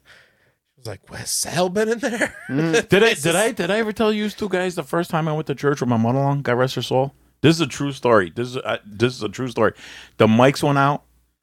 The banner on the altar fell off. The church got immediately really cold. Seriously, that's a true story. It's because you stepped in. That just sounds like a bad fucking church, dude. Like their heater went out. They had Sammy, you can ask your aunt. I'm serious. That was a true story. And my mother-in-law, God rest her soul, totally blamed me on that. It is. It was probably your fault. You know, but you know what though? I may sound hypocritical. I just don't get anything out of it. I don't get anything out of church. I'm sorry. Maybe if they instead of a wafer, they gave Welcome you to like the majority. they gave Sal like a blessed tortilla. Instead of a host. It's a quesadilla with a little fucking Come on, dude, crucifix Sammy, burned into it. He's always bringing up the quesadillas. Kathy expected Teresa to stay for dinner and was surprised when just a half an hour later after she arrived, Teresa informed her that she had to leave the house because she felt there was something bad in there. As Teresa was leaving, Danny brought a friend that he had met and played with a few other times over to the house. George told them to run along upstairs, but the boy named Bobby said that he didn't want to go upstairs and that he'd rather stay in the foyer of the first floor to play. That's when the Lutzes started to notice that the house made almost everyone who entered it uncomfortable. What if that boy Bobby was the 20-year-old friend of Ronald DeFeo, Bobby Kelsky? Oh, jeez. He's like, I play with you in the house that I murdered all those people in. Put your finger in this. You ever shot heroin while you was on LSD? Come on, little kid, I'll show you some rainbows. Where did he touch you? No, I wasn't saying anything bad like that. Watch it. Well, the same day they were downstairs cleaning and moving things around. There was a small closet that opened into the space beneath the stairs, and between the staircase and the right-hand wall, plywood panels formed an additional closet extending out about 7 feet, with shelving that ran from the ceiling to the floor. This walk-in area, George thought, made good use of what would otherwise be wasted space, and its proximity to the kitchen stairs made a convenient pantry. Kathy was working in these closets when she was stacked some large, heavy canned goods against the closet's wall. One of the shelves cracked, and one side of the plywood paneling on the rear wall seemed to give a little.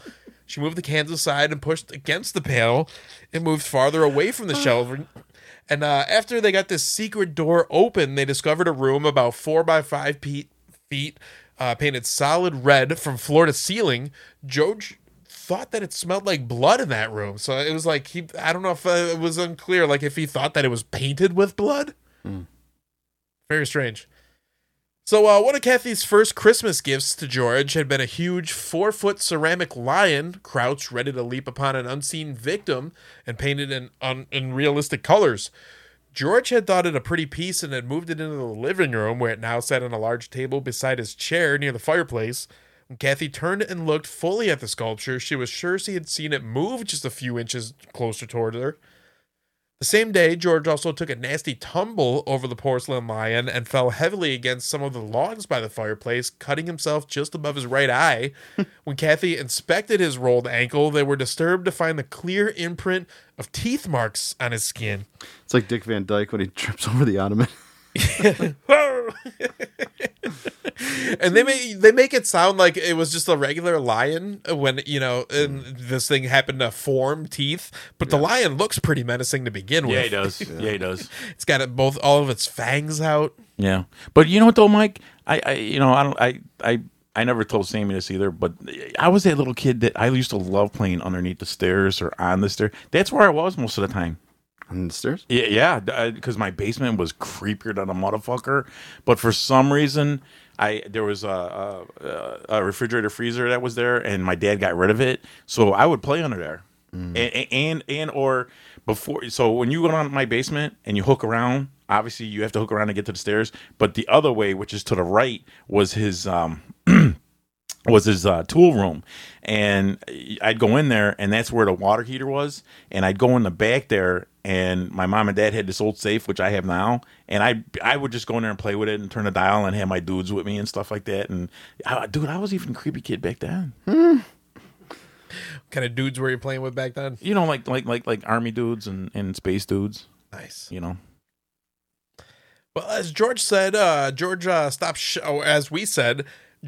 showering and going to work. His only concern was to keep warm by keeping the fire going, and he began having strange thoughts. He clarified that they were not feelings. These thoughts, he believed, were not his own nature. Instead, they were coming from some other entity, and he knew the thoughts were not his own. So George started wondering if this entity had influenced Ronnie DeFeo's actions. George also noticed that he himself looked strikingly similar to Ronnie DeFeo Jr. after he visited the Witch's Brew a couple of times and had a few drinks. He attempted to get some information about Ronnie and what really happened at the house, and the bartender kept telling him that he looked like Ronnie DeFeo. In an interview with Bill Jensen in 1999, Officer Pat Camaroto recalls being in the Amityville police station the day that George Lutz came in and gave them the gun. According to him, George brought the gun in and said he was afraid of having it because he thought the house was haunted, and George claimed that he was scared what he might do to his wife and kids if he kept the gun in the house. In Stephen Kaplan's Amityville Conspiracy book, Kaplan claims that an unnamed officer told him that George had an impulse to shoot his wife and kids. But on Coast to Coast with Art Bell, George had an interview on there. He said that the reason for handing his handgun in was because he was going into Manhattan on business, and you were not legally allowed to take firearms with you, so he left it overnight there and simply collected it the next day. I don't know why he wouldn't have left it at home. Yeah, I mean, dude.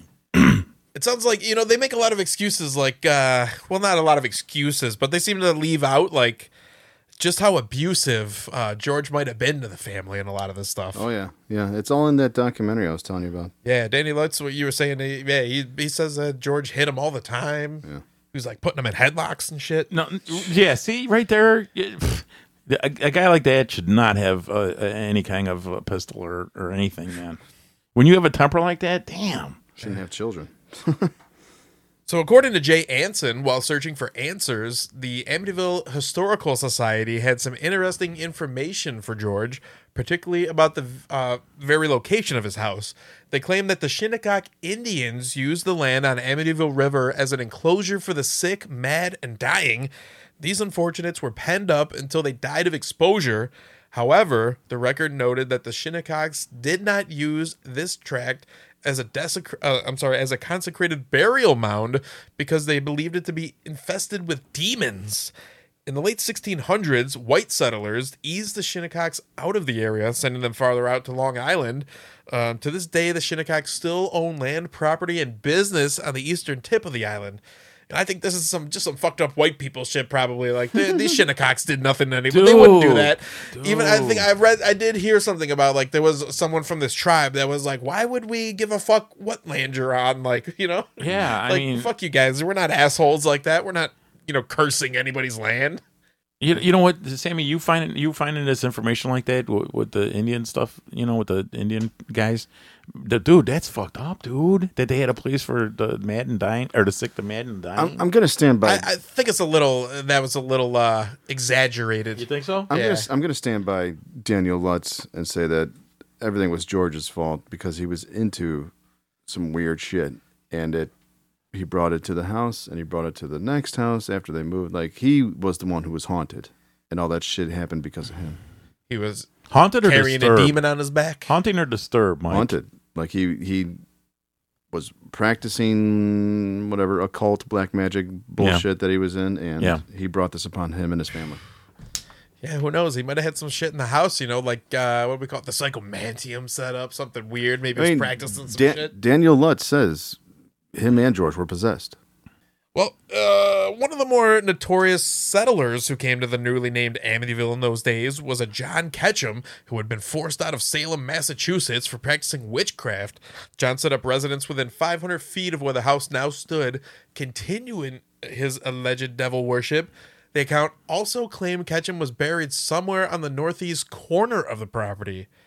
So from the real estate tax assessment office in town, George learned that the house at 112 Ocean Avenue had been built in 1928 by a Mr. Monaghan. It passed through several families until 1965 when the DeFeos purchased it from the Rileys. But despite all he had read in the past 2 days, George was no closer to a solution of what the mysterious red room was used for or who built it. There was no record of any improvements being made to the house that resembled the addition of the basement room. So it was just like, who built that? Was that the DeFeos maybe that did that? Maybe they were murdering people in there. So George also started to have dreams about finding secret caches of money around the house. Remember that Big Ronnie was rumored to have secret stashes of mob money, and George was allegedly having money problems. But on New Year's Eve, Father Ray found blisters festering on his hands after getting an odd feeling and deciding to call the Lutz family to warn them that something evil was coming. His 103-degree fever had also returned. He saw a doctor and told him it could be anything from an allergic reaction to an anxiety response. Father Ray did not believe that the marks on his hands were a result of psychosomatic response, rather that it was something to do with his blessing of the Amityville house. And although he was not very familiar with the subject, he started to think very heavily about demonology. You ever heard of this stuff before, where demons will make you physically ill? Like I've heard blisters that. Yeah. There's like different levels. They say there's oppression, and then possession. Yeah, because Mikey, didn't they really get into it in Exorcist when Reagan was getting some of the bruises and the scratches and stuff like that? A little bit. Yeah. Meanwhile, at the Lutz's home, the kids had fallen asleep, and just after midnight, Kathy and George sat in front of the fire. Kathy says that she stared into the fireplace, hypnotized by the flames, when she noticed something strange materializing in the fire. A white outline against the blackened bricks becoming more distinct. What materialized was a demon with horns and a white peaked hood on its head. It was getting larger and looming towards her. She saw that half of its face was blown away as if it was hit with a shotgun blast at close range. Screaming and waking up George, who had drifted asleep, all Kathy could do was point to the fireplace. George followed her gaze, and he too saw a white figure that had burned itself into the soot against the rear bricks of the fireplace. Very creepy. Into the soot. Into the soot. So George and Kathy went to bed around 1 a.m. in the morning on New Year's Day. And soon after, they were awakened by the sound of wind tearing through the house. The blankets on their bed were torn from their bodies, and all the windows were wide open. The door to their room had also slammed shut, and when they went to check on the children, they noticed Missy's bedroom door was also shut. They burst into her room, worried about her, and they were met with a blast of extremely hot air, like walking into a fire, even though the rest of the house was ice cold. Missy was fast asleep in her bed, but in the corner of the room, the rocking chair was rocking back and forth like there was someone watching over her as she slept. That's Jody. Well, later that night, as George and Kathy were about to go to bed, they saw two beady red eyes staring at them from outside the living room window. George ran outside to check what it was and found a line of footprints in the fresh snow leading around the back of the house. The prints had been left by cloven hooves, like it was an enormous pig. When George went out the next day to inspect them in the daylight, he followed the trail of prints, which led to the garage. He then found the side door to it had been ripped almost entirely from its metal frame. Whatever this is, this Jody is cockstrong. Yeah, you know what? It's funny he said that. Why are demons so cockstrong, Mikey? This is the power of hell. Okay, all right. Because they're running with the devil. Hello. Yeah, man. You never see a weak ass fucking demon or you know, like a possession thing. They always have cockstrong strength, dude. I live my life like there's no tomorrow. You're not gonna say it's a. I was gonna. No, Hey, Mike. Hey, Mike. Oh my God. That's some DLR for you, baby. Hey, Twisted Sister. Take Oh, it easy DLR. over there. Take it easy over there. I'll put some guitars in there like you were Danny Lutz. Lutz. Chief Lutz. Lutz. Oh God! Oh God Almighty! Ow! Hey, Mikey. Like, in the Don't do that. Don't do that. in the documentary, Danny Lutz is like, You know you love David Lee Roth. I love Danny David Lutz Lee. goes, yeah, I'm all fucked up about ghosts, but you know what? I work for the post office, and there's nothing fucking ghosts can do for me that the federal government hasn't already fucking done. Fuck you, I'm out of here. Wicked awesome. Over here. Wicked awesome. Well, Kathy felt that embrace again. This time, she was doing laundry when the grip around her waist tightened. It was stronger than the familiar woman's touch she had experienced in the kitchen. Kathy sensed that a man was holding her, increasing the pressure as she struggled. So she asked to be let go of, and the pressure eased suddenly. Then the hands released her waist. She felt them move up to her shoulders, and slowly her body was being turned around to face the unseen presence. So in her terror, Kathy became aware of the overwhelming stench of the same cheap perfume. Then another pair of hands gripped her wrists. Kathy says she sensed a struggle going on over possession of her body, and that somehow she had been trapped between two powerful forces. Escape was impossible, and she felt she was going to die. The pressure on her body became overwhelming, and Kathy passed out. When she came to, she was lying half off the bed with her head almost touching the floor. Danny had come into the room to answer her call, and Kathy knew the presences were gone then. That's got to be fucked up for a little kid, too, to come up and see your mom all Yeah. passed out. Yeah. So on the morning of January 2nd, Father Ray again blessed the Lutz home. He didn't perform the ceremony in Amityville, but at the church in Long Island Rectory.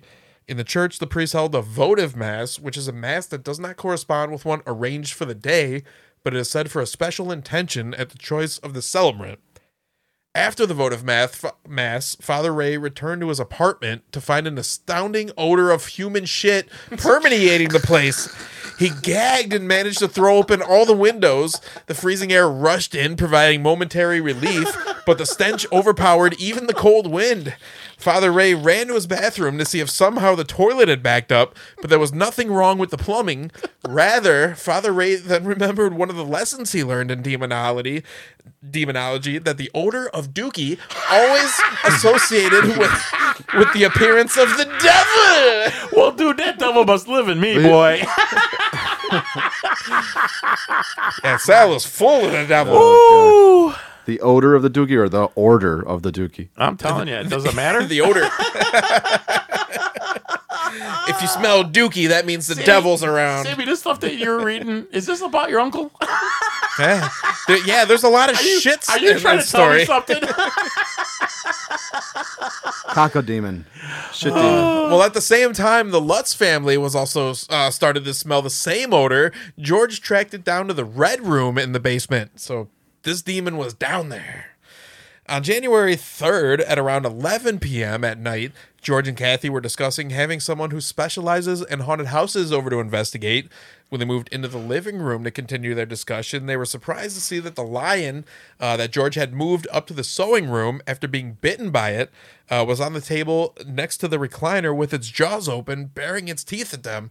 But that's, like we said, how it always is. So George scooped it up and threw it outside in the garbage. Dude, that's a very disturbing looking little statue of a lion. Yeah, so they're saying possibly the entity was using this to convey that he was pissed off that they were going to have someone come over and investigate. Yeah, because 90% what? Also, Mikey? that the lion teleported from the sewing room down to the living room. I mean, come on, Mikey. 90% it's dolls, chairs, closets. You know. Well, if you look at like the Warrens Museum, all their knickknacks that are supposedly have, something attached to them, they're all different kinds of things. Yeah. Which I thought was fantastic. I mean, was it way overboard? Hell yeah, but it worked for them with the room with the Annabelle in it, and that is a destination the for me. little toy. One of these days, I definitely want to see the Warrens Museum. I don't know if they've opened it again. Oh, it might be closed for a while. I heard, they had some zoning issues or something, and it wasn't open. But that would be cool. Thing. It's a someday thing. Yeah. Open that back up, damn it! Mike needs to check that out. Where the key at, Sammy?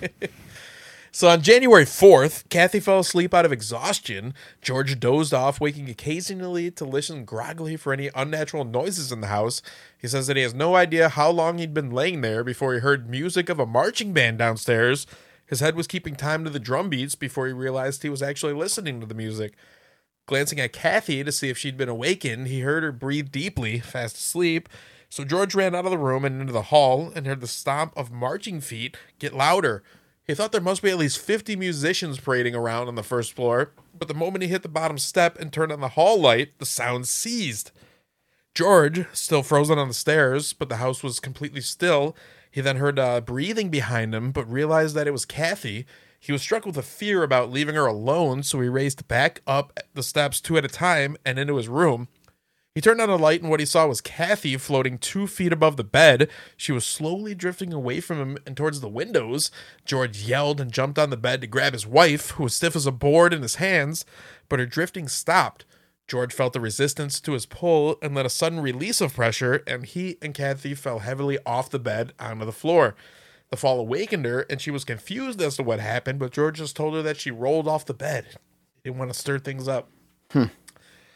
So then on January 5th, Father Ray was able to get through to the Lutz home via telephone and tell them that he performed another blessing of the house at church. George informed him that the house was as active as ever and that he was scared for his family. He was scared for his family. So Father Ray was in the middle of telling George that he would try to make another visit when he felt better, but was interrupted by loud moans and a crackling sound that almost shattered their eardrums. Father Ray was then smacked hard across the face again, and he dropped the phone, started crying, and prayed. Keeps getting his ass handed to him. It made me laugh, too, to think of, like, the loud moans, not as, like, but as, like, Were they those of a sexual nature? Yeah, fuck me, Father, fuck me, Father. Yeah, you know what? You're something like that. Now that would anger me if something like that was happening to me, and then you get pimp slapped. What the fuck was that for? Oh, come on! I was just getting into it. It made me laugh that he started crying. I'll tell you, demons have some fucked up senses of humor, man. Let me tell you something. I love it, though. I would be a demon. Later that night, George was awake late at night again when he decided to go check on Harry. George was outside about to reach down and shake the dog when he heard marching bands strike up in the house again. He ran back in through the kitchen, hearing drums and horns blasting away in the living room, and hearing the stomping of many feet as he tore through the hallway. The lights were still on, but he could see that there was no one in the living room. The very instant that he could see into the living room, the music had cut itself off. George looked about wildly, screaming, "You sons of bitches!" He sounds like Nicolas Cage in this. "You sons of bitches! Where are you?" The bees, not the bees. He then realized that every piece of furniture had been moved. The chairs, couches, and tables had been pushed against the walls, and the rug had been rolled up. I like the way some bitches is spelled. Sons of bitches. "You sons of bitches!" After trying to get an exorcism approved, Father Ray's superiors considered the following: 1, fraud and deception; 2, natural scientific causes; 3, parapsychological causes; 4, diabolical influences; or 5, miracles. Yeah, but did you hear what Sammy said? Did you hear what Sammy just said before he read all this? He would like to be a demon. You know, is it bad that there's times where I thought that I would like, because there's some motherfuckers out there that just piss me off, and I would be a demon and come and fucking put so much mayhem on them. I wouldn't hurt little kids. I wouldn't kill anybody, but I sure would make sure you were scared the fuck out of your fucking skin. Demon of vengeance. Dude. It'd be fun. Yeah. Move shit around and fucking, put your blanket off and, Little tricks. yeah. Just some shit to fuck with your head. Yeah. Oh, I'm getting aggravated. What would be your go-to trick, you think? You got any good ones? I would have to say Upper decker. what's an upper? You don't know what an upper decker is? It means you take the toilet lid off and you take a shit into the tank and leave it there. What's supposed to happen is then the next time someone flushes the tank, instead of fresh water coming down, shit water comes down. Upper decker. Eddie. No, you just made me forget what Sammy just asked me. I would have to say, I wouldn't kill anybody, but I'd make sure their car was fucked up, like with a flat or a broken window, you son of a bitches. Something that a lot of people be like, well, at least I wasn't hurt. Fuck that. You're going to get aggravated. If you come out and you see your tires are flattened or whatever, I would do some childish shit like that. I think I would punish people with nightmares like the one from American Werewolf in London. The nightmare that he has about the Nazi monsters. Oh, yeah. That's a fun one. Yeah. But like constantly punish someone with nightmares like that. Yeah. Now that would be some vengeance. Yeah. I tie your shoes together at night. Yeah. I mean, like I told Sammy, I noticed my temper is getting a little more out there, but He'd mix the salt and pepper up. I would do some shit like. Does this Coke taste like Pepsi? I've had that taste in my mouth before. Yikes. So fraud and trickery didn't seem plausible because George and Kathleen Lutz seemed to be normal, balanced individuals. Same with Father Ray. This is what the chancellors at the archdiocese thought, by the way. And the possibilities, therefore, were reduced to psychological, parapsychological, or diabolical influences. They excluded the miraculous explanation because the divine would not involve itself in the trivial and foolish, such as shit jokes. You know what I'm talking about, Sal? I feel you, bruh. I feel you. But you know what though? This pissed me off. You know why? There was so many fucking demon movies, and here's what I would do if I was a priest and Mikey, you were my boss, and we had to get permission from Sammy. Fuck that going ass shit, Sam. Come in my car and Big Mike, and we're gonna go to this fucking person's house. You're gonna see it for yourself. Why don't these motherfuckers do that, Mikey? I thought you were going to say, come in my car. We'll smoke weed about it. We'll come up with a good plan. You want to see demons? Sal's got the hair on. You'll see some demons. LSD. We'll give you some fucking demons, my friend. Father Sam, shoot up this hair on. Father Mike, you take the needle right after him. Yeah, you'll see some hell of demons. No, seriously, man, that pisses me off. These motherfuckers go see these teams of fucking doctors and popes and whatever. Man, bring those motherfuckers to where it's happening. Show them. Let them grab his dick. Instead, they brought the Warrens. Like they did on fucking, when that guy grabbed the one doctor's dick when Reagan fuck, throw him in there. Close the door. Oh, I get what you're saying. You know what I'm saying? And The Exorcist. That fucking angers me. Oh, I love that scene. I'm speaking to the entity inside Reagan right now. Oh, when she looks at him, she goes, grabs his fucking junk. Fuck, dude. That face he makes. Well, therefore, the explanation would seem to include hallucination and autosuggestion, like the invisible touches Kathy experienced, and when George thought he heard the marching band. But let's take the parapsychological line. Parapsychologists like Dr. Ryan, who works at the Duke University in Durham, North Carolina, define 4 main operations in the science. The first 3 come under the general heading of extrasensory perception. They are mental telepathy, clairvoyance, and precognition, which could explain George's visions and picking up information that seems to coincide with known facts about the DeFeos. The 4th parapsychological area is psychokinesis, where the objects move by themselves, and that would be the case with the ceramic lion, like we were talking about. So instead of an exorcism, Father Ray's superiors suggested that the Lutzes contact an investigative organization like Dr. Rhines in North Carolina to come in, do extensive training, and most likely find a logical explanation short of diabolical influence. When Father Ray got a hold of George to give him the name and number of a psychical research institute in North Carolina, George was confused by why the priest refused to come back out, not knowing that Father Ray had been given orders by the chancellors of his diocese to stay away from the Lutz family. That's a little weird there. Yeah, it is. I think they thought he was just having like fever dreams and he kind of was obsessing about the Lutzes. Yeah, because isn't when you get a fever, you start hallucinating really bad? Kinda, yeah. Yeah. Well, Father Ray also received a phone call after he hung up with George. This was from the priest who drove him home when he had car troubles. The other priest told him that he received a phone call that said, "Tell the priest not to come back or he'll die." Expect it. He's probably Australia? from like Malcolm McDowell kind of. Oh, okay. We are dirty one. I thought that was Mikey's guy at first. So the priest like didn't know who this. He kept saying like, "Who is this?" And the guy's like, "You know who it is." You know what? You know what? If a voice comes out of Sammy or you, Mikey, instead if you were to levitate or fucking throw Sammy's room on fire, that wouldn't bother me. But if you fucking start talking in a different voice, I'm the fuck out of there. Like this? I don't do it, Mikey. Ooh, I don't that could do come in handy later. dude.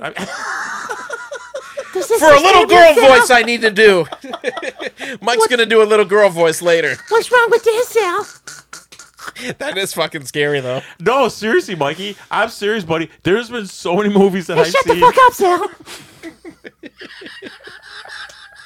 I'll come to your house and possess you, Sal. I'm not scared. I swear to I'm doing it already. Hold on a minute. That's fucking weird. like some of the voices, I swear to God, that fucking voice from the movie I just told you that the Entity, man, that voice. You know what, Mikey? That voice disturbed me more than Exorcist's voice. It did. I listened to that part, and man, I can't sleep for a couple hours. I don't know what it is about that. There was some like weird graphic shit in there. Like, Yeah, dude. The son walks into his mother's room and she's naked on the bed, and her breasts are being getting felt, you know, grabbed by this invisible demon Yeah. or whatever, and she's just like looking at him like she's helpless, and he's screaming, "Get off of her!" I don't know what it is about fucked up. that. I don't know what it is about that and entities that crawl. I was watching No. The Wretched the other day. Yeah. It was one of the best. Oh, the new one from like 2020 Yeah, or something. That was cool. It was one of the best had horror all the films I've bones that seen. crack. Yeah, You know, yeah. we should look it up. Entity's based on a true story. Yes. Because didn't it say at the end the attacks went down? Weren't as severe, but they were still happening to her. I think so. Yeah. Well, on January 6th, George again awoke to Kathy levitating about a foot above the bed. George instinctively reached out, grabbed her hair, and yanked her down. Kathy floated back to him and then fell back onto the bed and woke up. George turned on the nightstand light next to him and gasped. He was looking at a 90-year-old woman. Her hair was wild and white. Her face was a mass of wrinkles and ugly lines, and saliva was dripping from her toothless mouth. George was so revolted he wanted to flee from the room, and Kathy's eyes she had deep-set wrinkles on her face. They were looking at him questionably. Kathy sensed fright in her husband's face, so she leapt from the bed and ran into the bathroom. She flicked on the light above the mirror, and staring at her own face, she screamed. Kathy had aged about 40 years into an old hag. By morning, she returned to her old self, but the effects of the aging process had taken a toll on her physically. You know, that scene in the first film is pretty creepy. Yeah. Tell me Yeah. again the actress's name that played Kathy. She was Lois Lane. Yeah. Margot Kidder. Yeah, why Yeah. would I? Why was I Margot Kidder. blanking? Margot Kidder. And you know what's scary, Mikey? That was freaking She out. really went nuts. She did go nuts, later. yeah. I mean, Sammy, Yeah. I mean, call it fate, call it karma, you call it what you want, man, but It's called drugs. dude, no. Yeah. Was she drinking a lot too? Was she I drinking don't a lot, know. Mikey? She was all I- fucked I- up. She was eating grass and shit. She was naked. I think it was She because was like covered in mud and shit. yeah, I think it was because she was such an icon at first, and then when she got that Superman role, she shot like Carrie Fisher straight to the stars, and then when it all ended, because look at Carrie Fisher, another one, man, Big drunk. dude. Margot Kidder was also great in that movie Sisters. You ever see Yeah, that? I didn't see that. It was a De Palma film. She plays twins. Yeah. Oh, anything De Palma does, Yeah. man. Black Christmas. Yeah. That was a great one. And you know what? Until you and Sam told me to watch that, I'm like, oh my god, they didn't tell me Margot Kidder was. I mean, Yeah. dude. Her and Olivia Hussey. Great movie. I'll always remember Olivia Hussey from Jesus of Nazareth. She was Mary. I don't know if I've seen that.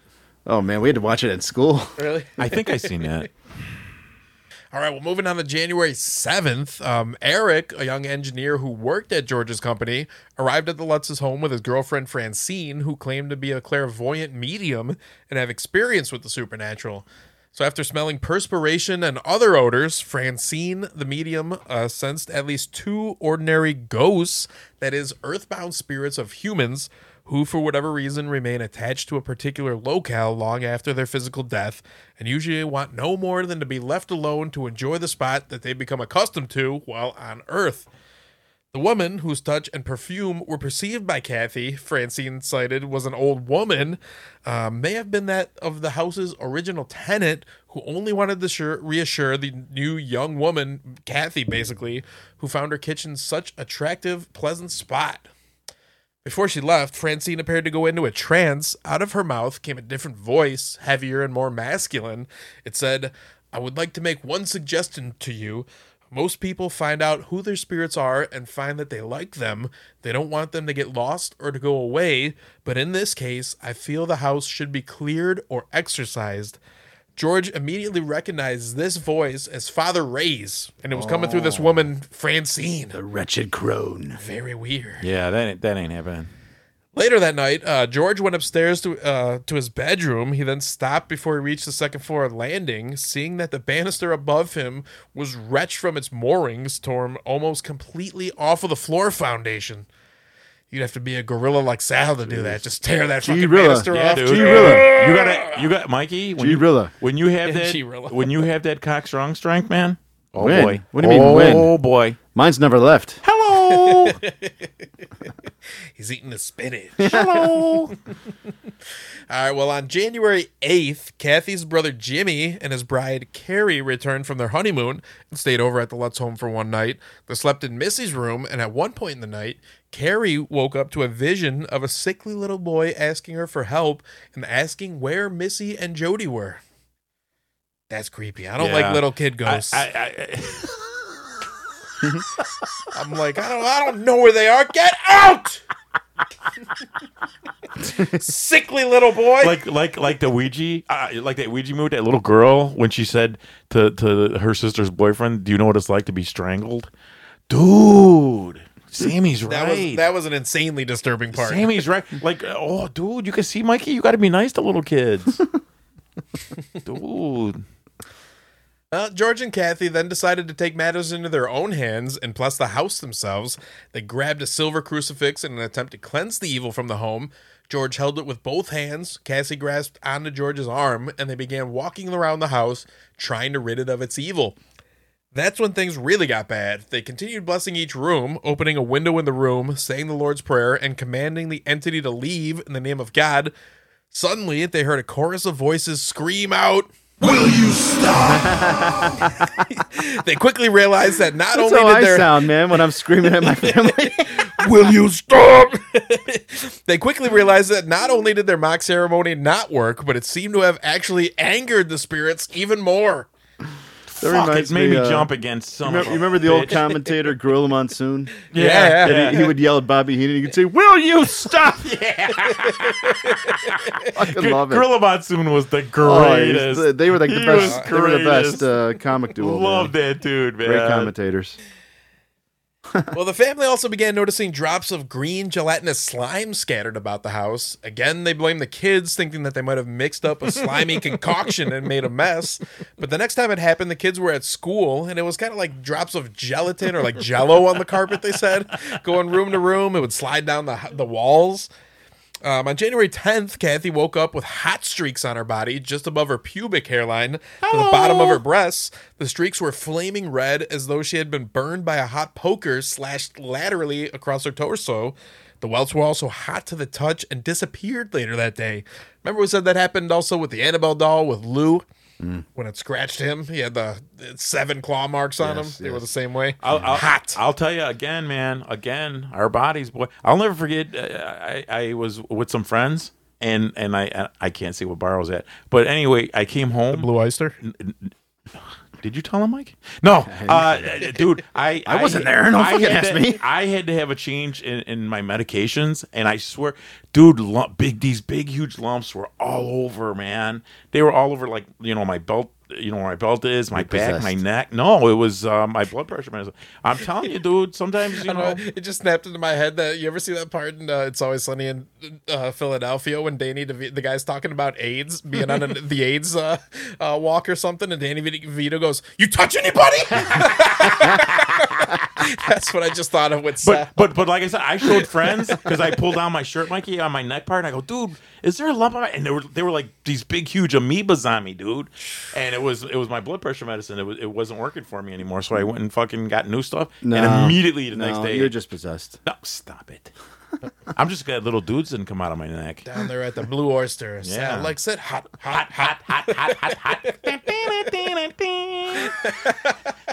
Hey, I'm leading. Sal's just there in a wig. Can I cut in?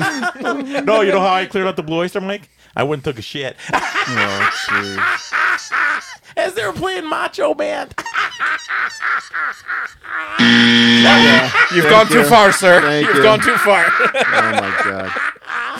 All right. Well, that night, Danny was suddenly heard crying out in pain. Kathy raced ahead of George up the stairs to their bedroom, where Danny stood at the window. The fingers of his right hand trapped under the window. With his left, he was trying to push up the heavy wooden frame.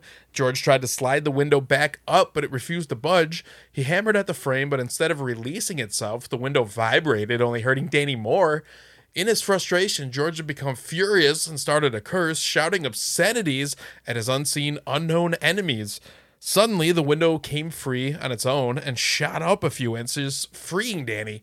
He grabbed his fingers in his other hand, cradling them and crying hysterically for his mother. Kathy screamed when she saw what his fingers looked like, all except the thumb were strangely flat. Even more, frightened by his mother's anguished cry, Danny jerked his hand away, and George exploded. Running like a madman again from room to room, he screamed in a tirade, challenging whatever was doing this to his family to come out and fight. So there was as much of a storm raging. That would be me. That window scene with the little kid and the window came down on his hands. I laughed so fucking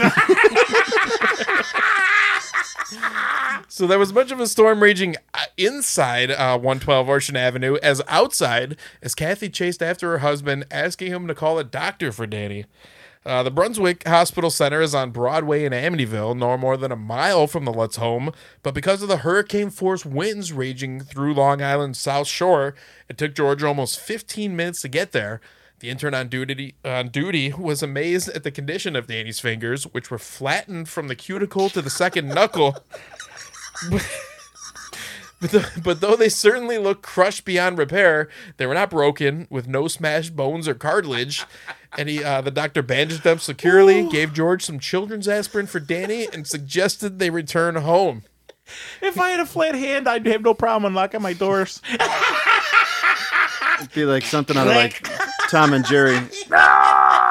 The doctor's like, buddy, listen, talking to George, he's like, you smell like shit. Yeah. I'm just curious, did you break this little kid's fingers? He's like, no, it was a fucking demon, my friend. He's like, Okay.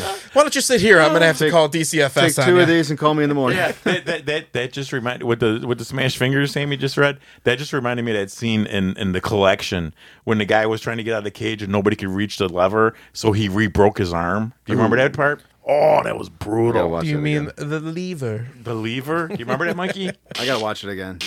Ooh, That was. I think they're making a third one, aren't they? they were supposed to, and it didn't go through. Because I'm telling you, those first 2 were just as good to me, Those are good even slashers. now, as well as Don't Breathe. The Collector and the love Collection, The right? Collector and the Collection, and Don't Breathe and Don't Breathe 2 are my favorites. I love those movies. Sorry about that. How good? Love them. Well, at 6:30 a.m., George was awakened by the rain spattering against his face. For an instant, he thought he was outdoors, but he was still inside, in his chair by the window. Jumping up, he saw that every window in the room was wide open, some frames torn away from their jambs.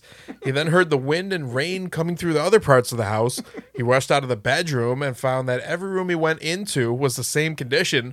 Window panes broken, the doors in the second floor and third floors smashed open, even though everyone had been locked and bolted by George himself. All the Lutzes had slept through what must have been a terrible racket. But in the morning, they discovered that the battering rain and wind of the night before had left the house a complete mess. Rainwater had stained the walls, curtains, and furniture and rugs from the first floor to the third floor.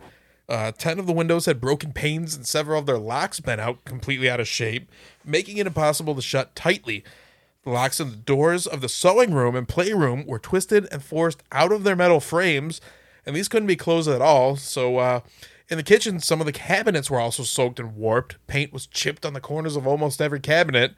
George didn't have the hardware to replace the catches on the windows, so he used a pair of pliers to twist off the smashed pieces of metal. He then hammered heavy nails into the edges of the wooden frames and challenged his unseen foes. Let me see you pull those out, you sons of bitches!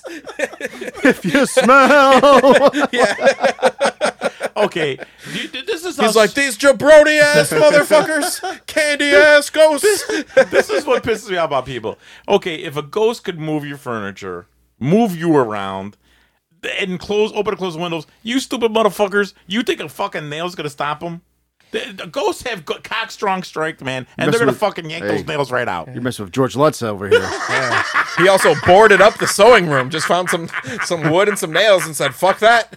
I mean, haven't you watched some of the zombie movies? A lot of zombies have cock strong strength and can bust right through that shit. So what makes you think an entity can't fucking pull it out? You dumb motherfuckers. It's always my favorite when Jason just busts through every door. Oh, yeah. Oh, what does he like, Mikey? He likes throwing people through the window. Strong. Yes, he does. He loves throwing people through the window. That's because he's a mongoloid. That's right. I'd be a great mongoloid. You already are. You got it down, man. You got it down. A number one. A number one. Well, as the day came to a close, the whole family was in the master bedroom. The 3 children were in bed, and George and Kathy were sitting up in chairs next to the damaged windows. The room seemed overly warm, and everyone's eyes had begun to sting. George and Kathy... Pink eye. George and Kathy thought it was from fatigue. One after another, they drifted off. First Missy, then Chris, then Danny, Kathy, and finally George. Within 10 minutes, everyone was fast asleep. But very shortly after, George was rudely shoved awake by Kathy. She and the children were standing in front of his chair with tears in their eyes. George asked what was the matter, and they told him that he was screaming, that he was coming apart. So George remembered that he had been sitting in the chair when suddenly he felt a powerful grip lift the chair up with him in it and slowly turn him around. Powerless to move, George saw the hooded figure he had first seen in the living room fireplace with its blasted half face glaring at him. The horribly disfigured features became clear to George. Then he saw his own face emerge from beneath the white hood. It was torn in two, and that's when George, correcting Kathy, he yelled, "I'm coming unglued!" This needs to be a Nick Cage remake right here. Ooh, yeah. Ryan Reynolds did not do it justice. Oh, why did you have to bring that shithead's name up? They should have had Cage. I fucking hate that guy. No, I like Nicholas. I just hate that fucking other idiot. Yep. You're not the only one. I hate him more than you hate Jason Statham. Statham? Stay them. Same thing. God damn it. Get You it two right. motherfuckers checking my homework. I'm becoming unglued, I am. What is it like? The megalodon. The megalodon. It's a bloody megalodon. That's what he's... Never mind. I was going to talk about the toilet. It's a bloody megalodon. I'm the toilet. I'm getting the Mikey.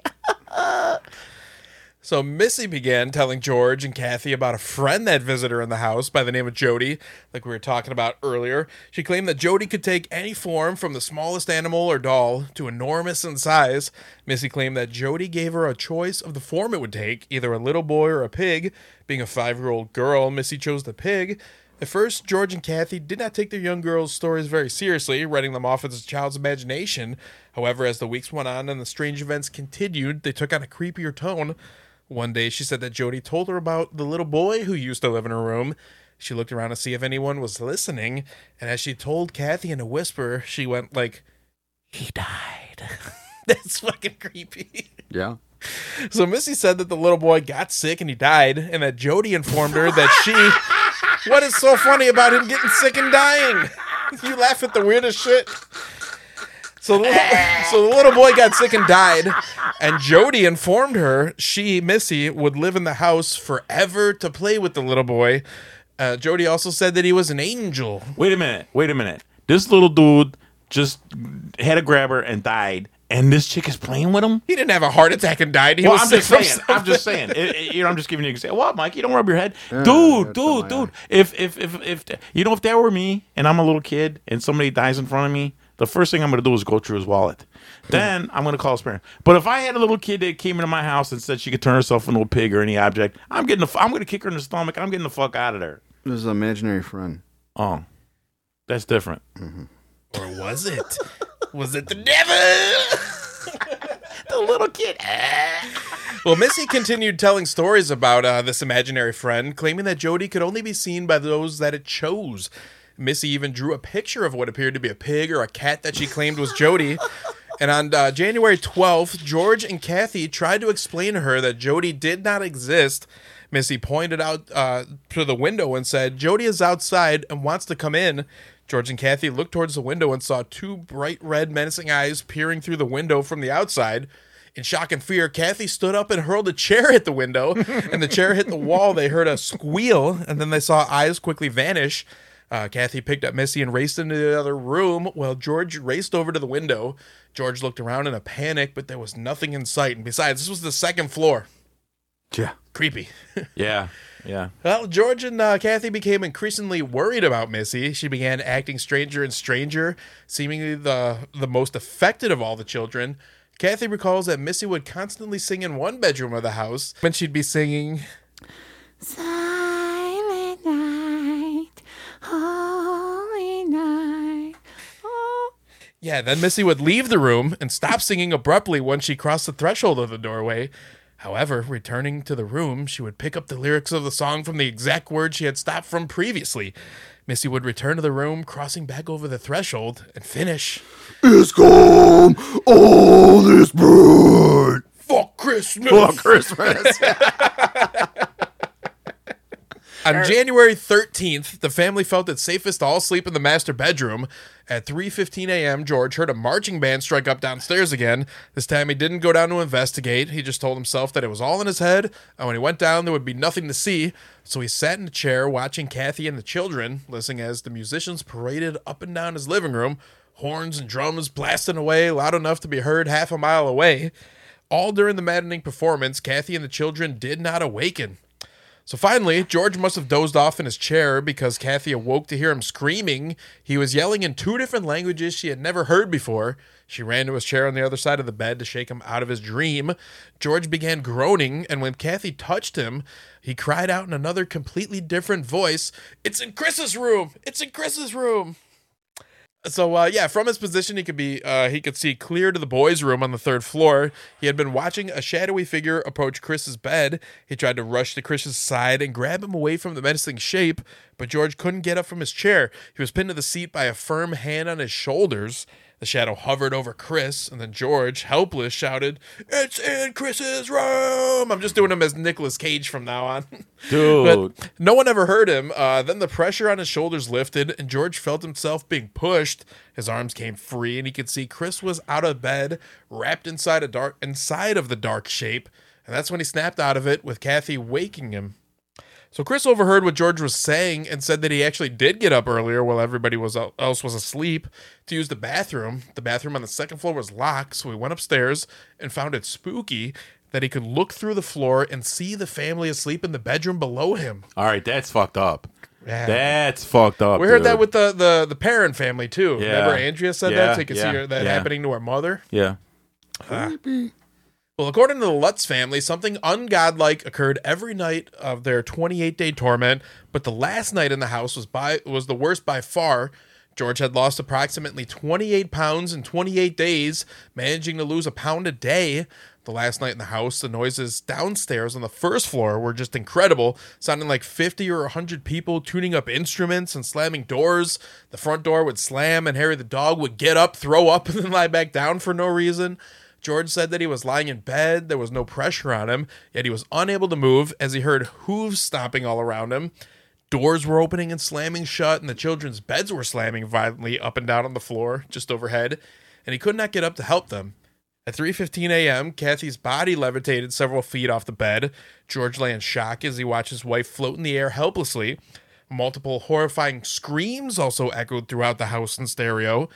And George was pretty reluctant to share some of the events of the night, like I said, but it's kind of speculated that it's quite likely that he attacked them at some point in the night.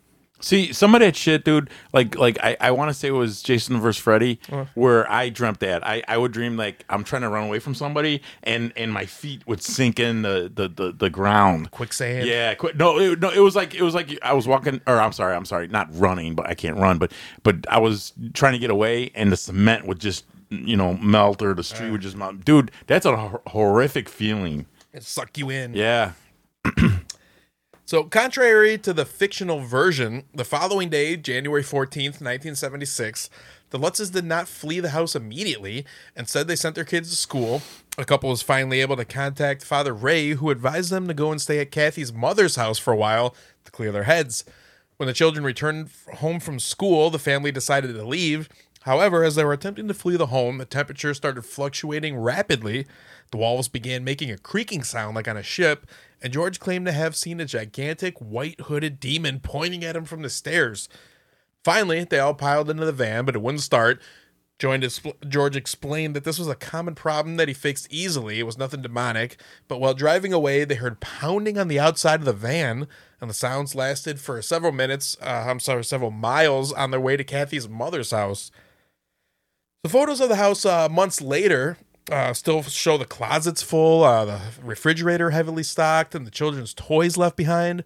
Pictures also revealed that the beds were made, which indicates that they did not immediately rush out of the home in the morning. Also, the family left the house with 2 days' worth of clothing each. So we're looking at a picture right here of Ed Warren looking into the home, of the refrigerator, like in the basement of the home. There's a Seekers of the Supernatural where he's like, a fellow wanted to take some food home with him, and I said, no, you don't want to eat that. That's demon food. But he did it anyways. He said he got so terribly sick, he got food poisoning. I'm like, yeah, the fucking... That's demon food. Hey, let a brother get some of them Fruit Loops. He said the demon was in the food. I don't give a fuck. If I see some Pop-Tarts, cinnamon to Pop-Tarts, I'm taking those motherfuckers. Ed's like, look, they got Pop-Tarts in here. Strawberry, my favorite. Evil trans fats. So once at Kathy's mother's house, George believes that whatever it was followed them. Kathy levitated while asleep again, and they still felt an evil presence, but they believe that the being out of the house cleared their thoughts, and the force was much weaker away from the house. Strange things also continued to happen to Father Ray. Some of these incidents were witnessed by his superiors at the diocese, although they would never admit it publicly. George and Kathy were shocked to learn that Ronnie DeFeo Jr. had recently claimed in court that he heard voices in the house and wondered if there was some type of connection between what had happened to them and the murders of the DeFeos, and if Ronnie was possibly provoked or possessed to kill his family. These questions made George and Kathy actively seek out Ronnie's lawyer, William Weber, and the Lutzes contend that their initial involvement with Weber was to find out all the information they could about the DeFeos and if DeFeo experienced any similar phenomenon as they had while in the home. So they met Weber at Kathy's mother's house in late January of 1976, and the Lutzes briefly described their story to Weber. The next time the couple met Weber, he arrived with Paul Hoffman, who introduced himself as a criminologist working on the DeFeo case, and Paul Burton, who was a lawyer, a law partner of Weber's, So the Lutzes recorded the meeting and recounted their experiences to the group, and the 45-minute tape recording was the first on record that the Lutzes would give. Like the Perrin family in our last episode, it was this time that George and Kathy learned the extent of each other's individual experiences in the home, as up until that point, they had not even known the magnitude of each family member's own terrifying ordeals. Also, based on the Lutz's story, William Weber was attempting to get Ronnie DeFeo Jr. a new trial by claiming possession. So, interest in the Lutz's story grew and continued to garner national attention. Channel 5 News was determined to get the rights to the story, so they assigned their news assistant, Laura Didio, and anchorman Marvin Scott to cover it. Okay, that picture is old. So. It is an old picture. I don't care. I'd still love to give her the Butterfinger. She's in the documentary of My Amityville Horror. Yeah, she got old. A little bit. Yeah. Well, we all do. These got. Well, he's got to be the 70s, dude. I mean, you know. She's what? She's in her 20s? Young. So by now she's got to be 90 20s, or 30s. 100. No. So, so Didio and the Lutzes hit it off immediately, and she gained their trust right from the start. Laura was the one who then contacted Ed and Lorraine Warren. So on March 6, 1976, the Warrens set out to investigate the house at 112 Ocean Avenue in Amityville, New York. Accompanying them were Marvin Scott, Laura Didio, and Steve, who was a cameraman. They were all with Channel 5 News right there. The Warrens' personal photographer, Dr. Alice Tannis, Mary Pascarella, psychic and director of a prominent psychic research group in New Haven. We talked about her also on the Perrin episode. Dr. Brian Riley, who was a British parapsychologist, and his wife, Alberta Riley, who was a deep trance medium psychic, just like Lorraine.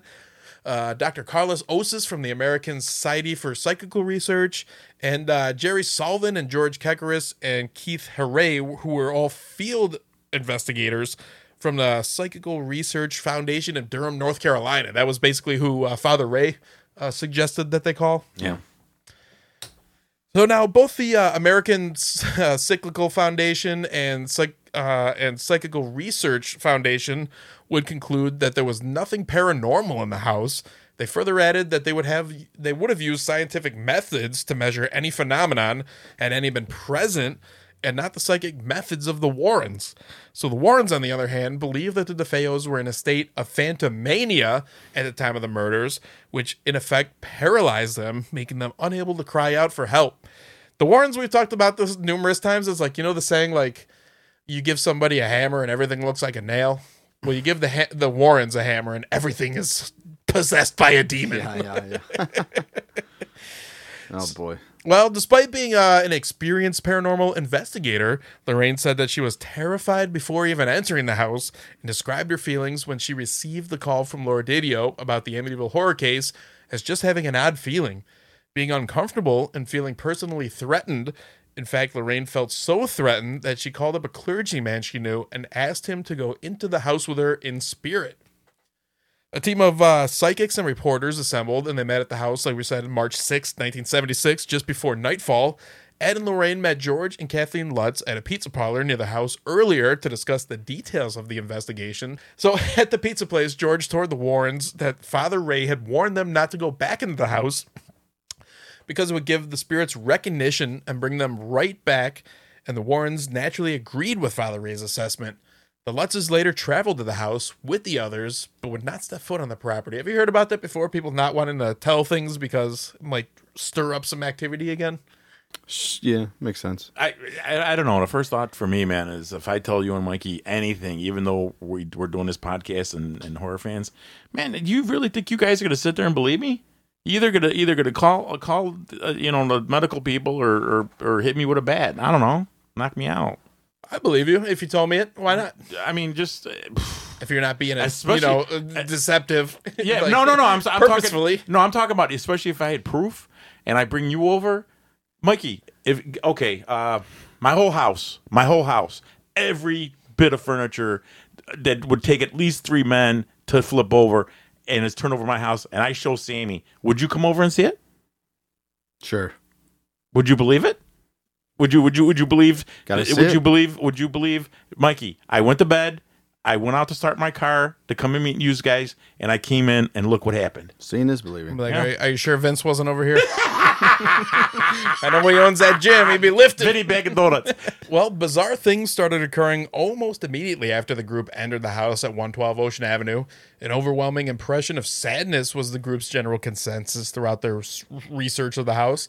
According to Laura Didio, the first strange thing that happened was that the Channel 5 cameraman, Steve, bent over clutching his chest once he reached the second floor landing and began complaining of stabbing chest pains. Psychic Mary Pasquarella who was not familiar with the DeFeo case up to that point. That's what they all claimed, that they didn't know shit about the DeFeos, but they had to. Wouldn't you think? Yeah, of course. Come on. So up until that point, but she claimed that she had the overall impression of a male teenager in the house that had done something horrendous. The psychics felt even greater bad vibes from the house as they entered the second floor. The metaphoric scent of a brutal crime having occurred there was strong and fresh. Suddenly, Mary looked up at the window above and saw the face of a young girl looking in at her. Mary says that she heard crying and weeping, but that she kept her cool and used her knowledge and training to summon the little girl towards the white light. So Lorraine was adamant that the spirits in the home were not just those of the murdered DeFeo family, but that of evil spirits from the bowels of hell, saying that they were not dealing with a haunting that's come about as a result of a tragedy of murderer, which was the DeFeo family. It's something that has the wisdom and cunning of the ages, and that's what caused this. When a person is open and vulnerable to his own psychosis and could accept that he could kill every member of his family, nobody's going to put up a fight and nobody's going to try to suppress themselves. So Lorraine said it's a mystery and a puzzle, but that's how cunning the devil can actually be. He'll outwit you. It was the same that had affected DeFeo and brought about the tragedy. It was just evil in the home. It's an evil home. Well, Lorraine began seeing visions of several bodies lined up in the hall, all wearing white sheets. Mary Pasquarella also began seeing something similar, claiming that she saw hooded figures that looked like monks. Mary became extremely frightened when she saw the monks close to the door behind them and began gawking at her.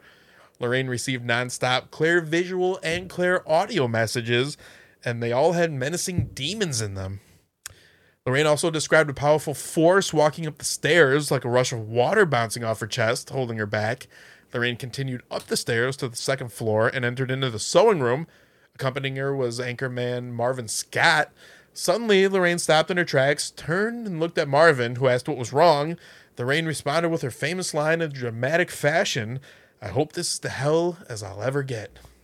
Hope this is as close to hell as I'll ever get." Okay, that's a scary ass statement, man. She had that one in her back pocket. Yeah, oh yeah, that was locked and loaded. I don't care. It's still disturbing.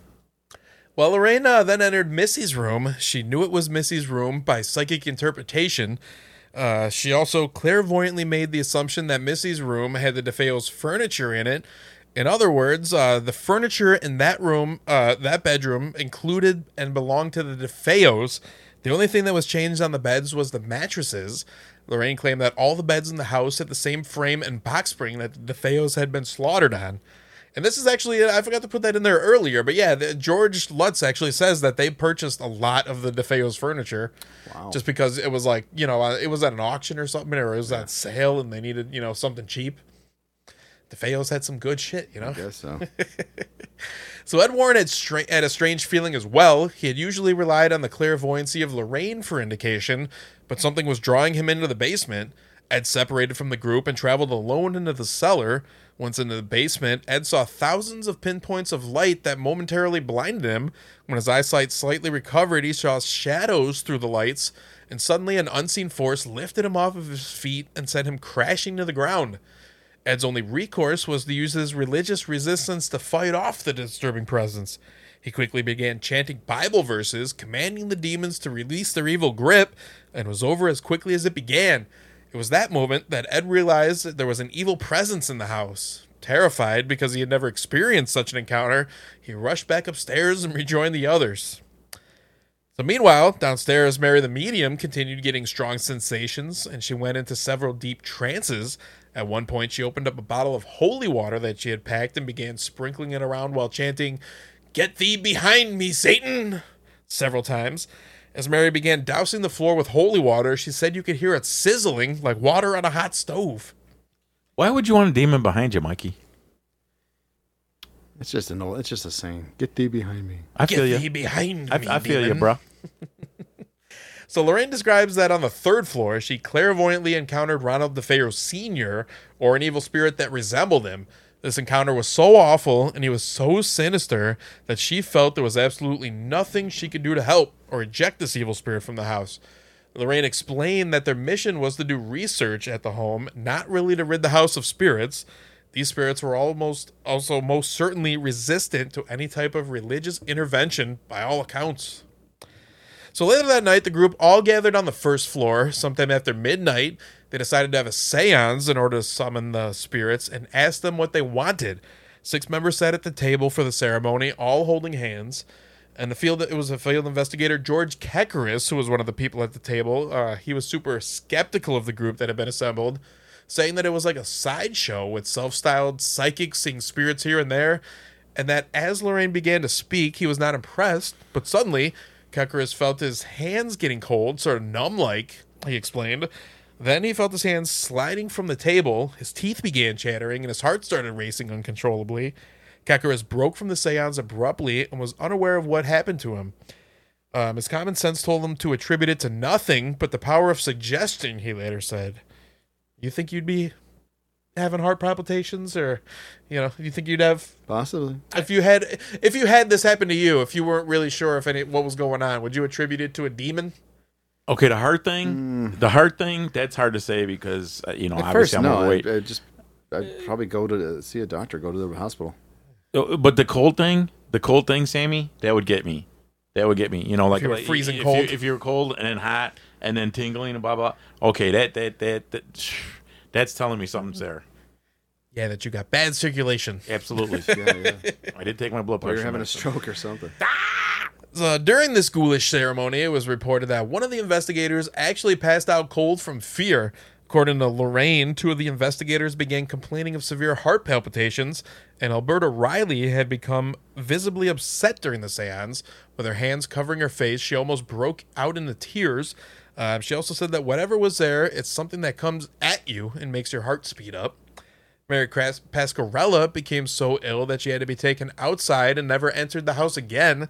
By the end of the investigation, Lorraine Warren was convinced that whatever was in the house never walked the face of the earth in human form. Jerry Solfin claimed that he felt nothing in the house, but admits that that his participation was informal and not for investigative purposes. He just liked to watch. See, you know what this just tells me? The news guys were there. The what you call it? The people at the psychic people were there, and nothing.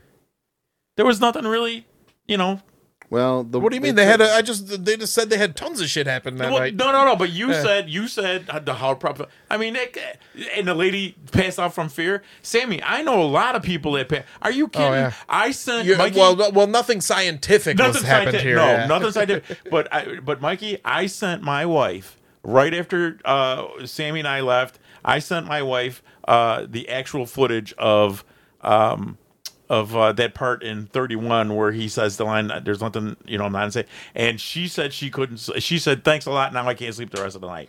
I mean, people when they get something, I'm not crazy. I'm in control.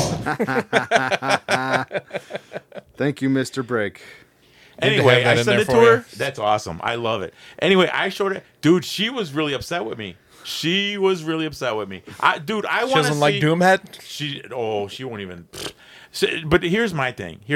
And this is what I meant, Sammy. I'm sorry because I have a bad way of coming across things. I want to see Sammy's face change. I want to see Mikey turn into a horned lizard. I want to see some fucked up shit. Mikey sprouts some wings, and he's a gargoyle guy, and Sammy C is like a fucking demon dude. and I'm this big fucking Mad Max fucking Mongoloid dude. That's what I want to see. Master Blaster. Master Blaster. Who runs Butter Town? No, you know what I mean? No, you know what I mean? Because like Sammy said, all these people are older people. You know, your grandfather so many times can't hold tools because the bad circulation of his hands. That's all normal shit. That's because he's been electrocuted so many times, though. But I want to see. He told me that he got electrocuted once and his hand turned black. I was like, that's not good. Yeah. I want to see Mike's skin fall off and his hands like in Hellraiser movies. I want to see some cool shit like that. I want to see the skin slough off your body. Yeah. So Alberta Riley was a distinguished and attractive English woman who had practically spent her whole life as a psychic up to that point. Alberta had seen it all, but she was not ready for what she would experience in the spooked Long Island home. Alberta was deeply shaken by the experience in the Amityville house that night, saying that she saw things she never knew existed, things she never thought could exist in this universe. Alberta said that she was so shaken by what she had seen in the horror house that she quit the psychic profession right then and there forever. So though nothing had happened for the TV cameras, two particular unexplainable instances materialized sometime after the first investigation of the house. Lorraine had brought a relic of the late Padre Pio de Pietrasina, I think is his name. We'll just call him Padre Pio with her for protection. The relic of Padre had been sent to Lorraine weeks earlier by a complete stranger. Padre Pio was a famous Italian priest who is best known for bearing all 5 stigmata-like wounds of Jesus Christ for 50 years. What were the 5? It's your hands, your feet, and your dick. What was the other? Where was the other stake driven through? You got a spear in the ribs. Not my pee-pee. Spear in the rib, maybe up the butt. I don't know. Who knows? I don't know. I'm getting off track here. But anyways. I don't remember. So anyway, this Padre Pio had the stigmata wounds for about 50 years. A lot of people claim that he was just doing it to himself, kind of to become a famous priest again. Known for this. Again, this could be all self-inflicted. Yep, that's what a lot of people think it was. So she claimed that no one knew about the relic except for Ed, the relic that was sent to her, that is. Lorraine claims that she saw Father Ray after the seance, and he asked her who she thought was protecting her during that night. Lorraine responded that she guessed it was God, to which Father Ray informed her that it was Padre Pio, and Padre Pio told him it was him. It came to him in spirit.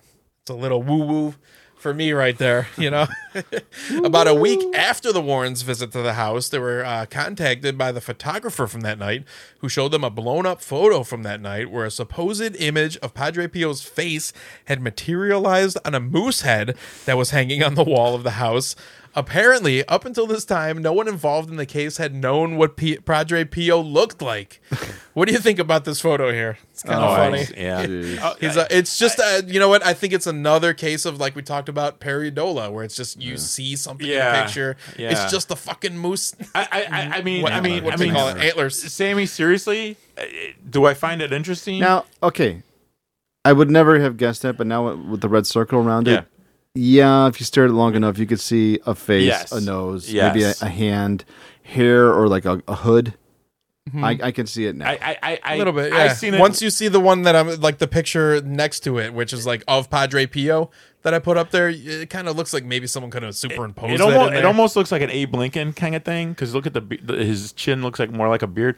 But again, do I find that any kind of valid or truth into if it's a valid thing or true to it? No, because I told you guys before, man, I looked into my shower curtains, I see little skull heads, I see pictures. If you're looking for little monkeys, you're gonna find it. See a three-eyed You're one. gonna find it, Mikey. You're gonna find shit and everything that How we look about at. the picture of the kid on the stairs? Oh yeah, we'll get to that in a second here. But did you also notice anything weird in this picture? On another antler, there's apparently like, I don't know. It's a G.I. Joe head. Yeah, to me it looks like either like a little hockey helmet or something like that. That's a G.I. Joe head with the karate action. You know for a fact. Sal just debunked this photo. People say that for a fact that that's a G.I. Joe head with a karate grip. What we're talking about right now is on another one of the moose's antlers. It looks like there's like a little Ronald DeFeo head up there. It's like it's got a beard. I know. Yeah, exactly so people what point that to is. they say that this is Ronald DeFeo, or kind of stalking the house. Come on, Sam. I think it just looks like someone stuck up there, like, this looks like Ronnie or something, Mikey, if somebody did that and you brought me to their house and said, Sal, look at this dead moose head and it's got a guy on the end of it. If I feel it and I don't think it's part of that tusk, I'm kicking your ass for bringing me into that bullshit. Now I'm all aggravated. All right, well, the second bizarre incident caught on film occurred when the group had set up a camera on a tripod on the second floor facing Missy's bedroom that would snap pictures constantly throughout the night. A flash photograph was taken every few moments. George had the photographs cataloged by his secretary years later in California, who happened to be pregnant at the time. And every time she picked up one particular picture, the baby inside her jumped and kicked. That photo, when inspected closer, appears to show a little boy peering out from a doorway on the second floor. This is a fucking metal picture, I think. It's fucking awesome. Again, is it cool? Yeah. But anybody that knows photographic stuff knows that a lot, especially animals, their eyes are like that. Especially with a cheap lens or a cheap camera. Well, actually, Kenny Biddle, remember what we talked about him when he did the actual Conjuring house history on that story? Well, he did this, and he said if you put glasses on infrared film, this is what will happen to it. Gotcha. This was infrared film here happening. Gotcha. But some say the boy was one of the DeFeo boys. Right. But the scariest aspect of the photo is that the little boy has glowing white eyes, which demonologists suggest is a common characteristic of a demon. The demon is simply taking the form of John DeFeo, the youngest DeFeo boy in this picture. That's the theory. What do you think about it? Yeah, or at that time, I don't know if people really up on superimposing pictures. Yeah, but it could be. Yeah, could be fake. Yeah, when George Lutz asked Missy if she recognized the boy, Missy said that it was the boy who she used to play with at the house. Mm-hmm. The little boy who asked for help. So despite the tale of the unsettling discovery of the photo and the photo itself, some people on the Amityville Truth Board believe it could be simply a picture of one of the investigators working with the Warrens that night. His name was Paul Bartz. And I think in this picture that I have right here, you can kind of see their glasses on his face, The little boy.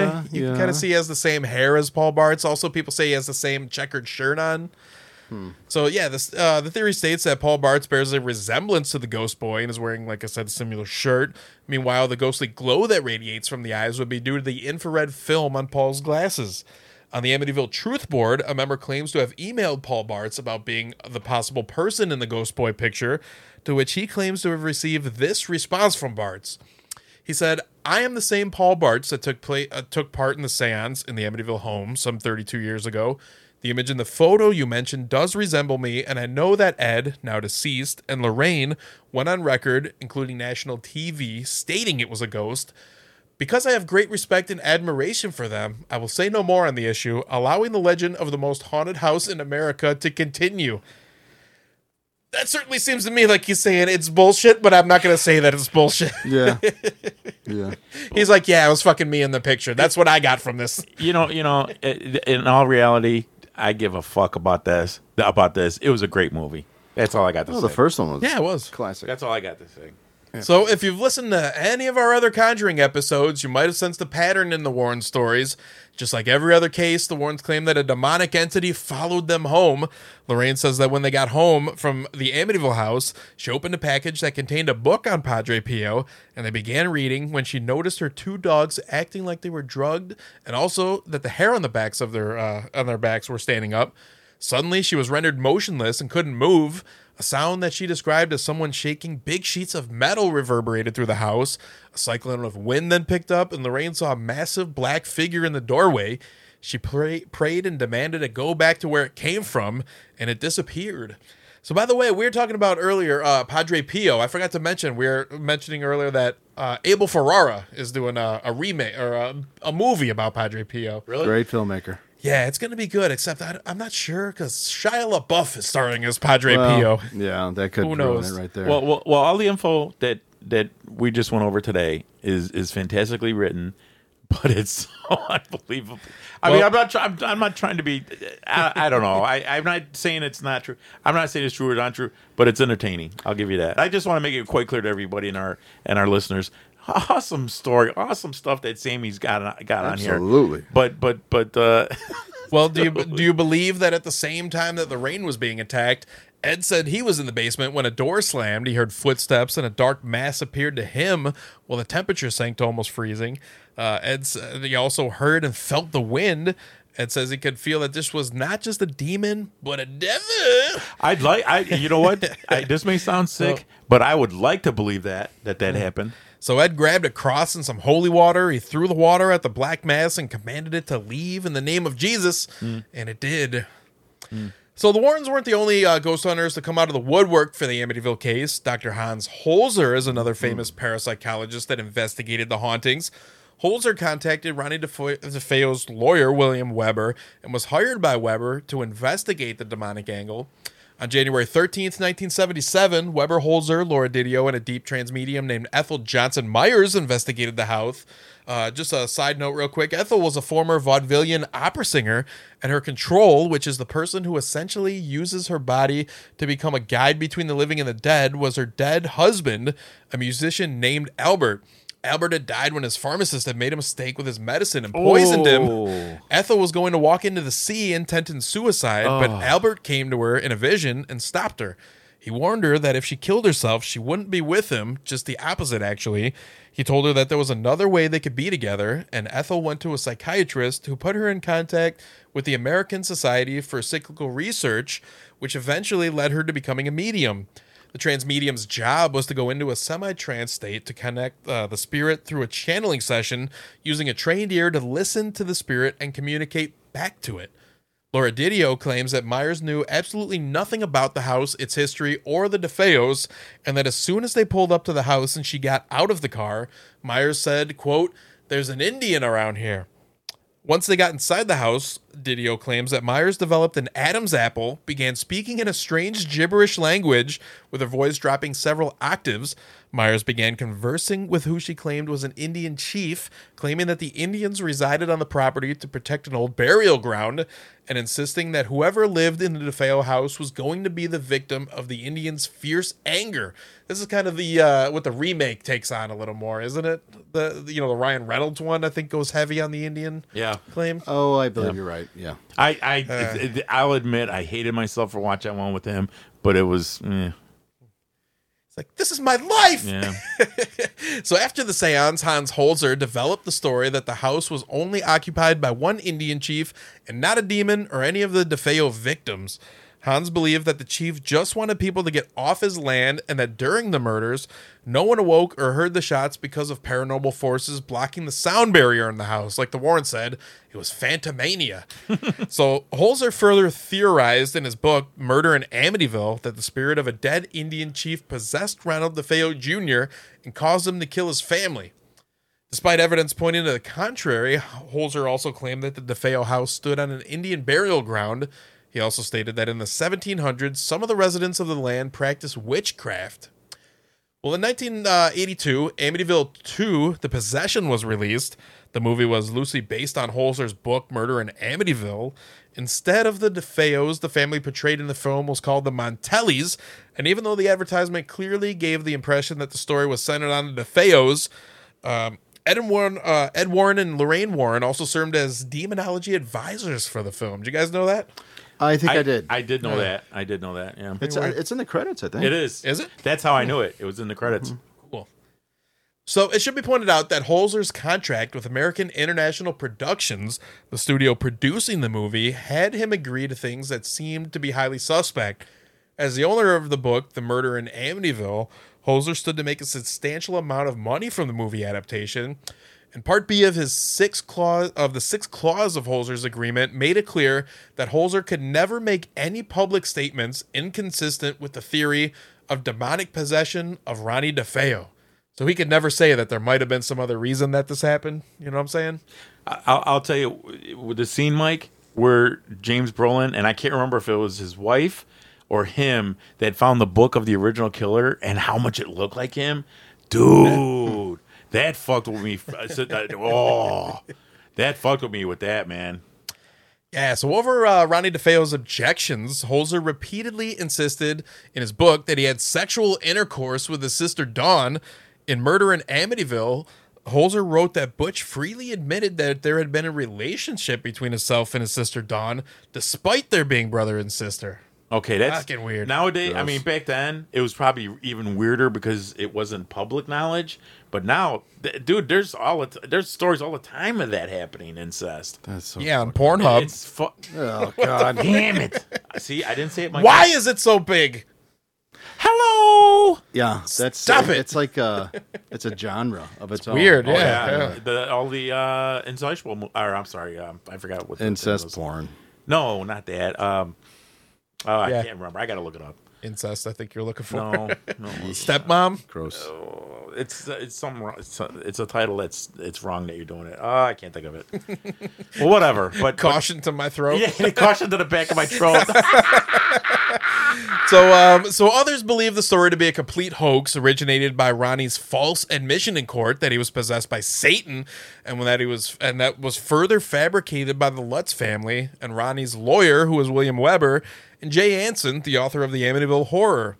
So the hoax theory was originated by vampirologist Stephen Kaplan, who was initially scheduled to investigate the house, but was fired by George Lutz before he had the chance to. This more than offended Kaplan, and he made a career out of trying to discredit the Lutzes and proponents of the haunting theory. So, however, a close look at Kaplan and his character reveals a motive for revenge, an obsession with the limelight, and a story of his own that was based on several contradictions and unsupported accusations. William Weber also had an axe to grind with the Lutzes after they turned down his proposal to publish their story in a book he was already working on before he met them. William Weber first claimed that the house was haunted and that he had proof. Later, Weber called dibs on the Lutzes story, claiming that he and the Lutzes had made up the haunting story after several bottles of wine. However, Weber's sordid past and lack of credibility also taint this version of the events. So, again, the basis of the hoax theories is that Jay Anson's book is a fabrication of the Lutzes story, and this is undoubtedly true, but it does not dispel the possibility that something supernatural actually happened there. Funny thing, I didn't have it actually written out in here, but there's another guy named Rick Moran who apparently went through the entire book, The Amityville Horror. I heard of that guy. He put together more than 100 inconsistencies in the book. Like, they give you all the dates and everything. This guy looked up fucking weather reports. He's like, it wasn't raining when they said it was. There was no snow on the ground when they claimed that they saw footprints. Little thing called proof and facts. Yeah, who knows? Sammy. So that's the Amityville Lutz family haunting for you right there. I just wish everything Sammy just looked up for us was some solid state proof. Because let me tell you something, that's some scary shit. Yeah, there you go. We could have saved this for a whole nother Amityville series, but I figure why not take the 6 minutes that they actually cover in The Conjuring and turn it into a fucking 6-hour 2-episode thing. Well, I think they're going to get their own movie, a James Wan treatment of Amityville. I think that's eventually going to happen. All right, folks. Well, thanks for listening. You can find us on all the platforms there, Instagram, Facebook, iTunes, Spotify, and email us your ghost stories or email us your hate mail. Tell us that we suck. We don't care. We just want to hear from you. What's the email, Sam?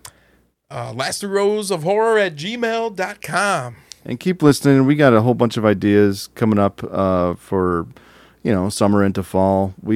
I know we've been talking about it. Eventually, we're going to get around to it. Posters and previews. The history of horror movies, posters and previews. Can't wait, Michael. Can't wait. We're doing that one. We're going to do... And the irony is not lost on us. We know that's a visual medium, so we're going to be trying to hook it up, maybe YouTube. I know Spotify. We can do a video cast on there. Yeah, so we'll let you know. Because Sammy, I some of the research I did, I have to bring it over here, and you have to put some kind of thing together for me with that. Nope. And we're going to take... I'm just playing.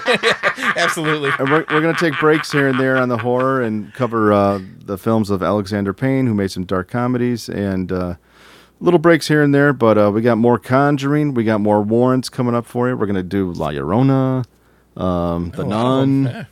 Yeah. We have more about the Warrens and the Conjuring coming up. So thank you for listening. Yeah, probably in the next 8 months we'll finish up on the Conjuring.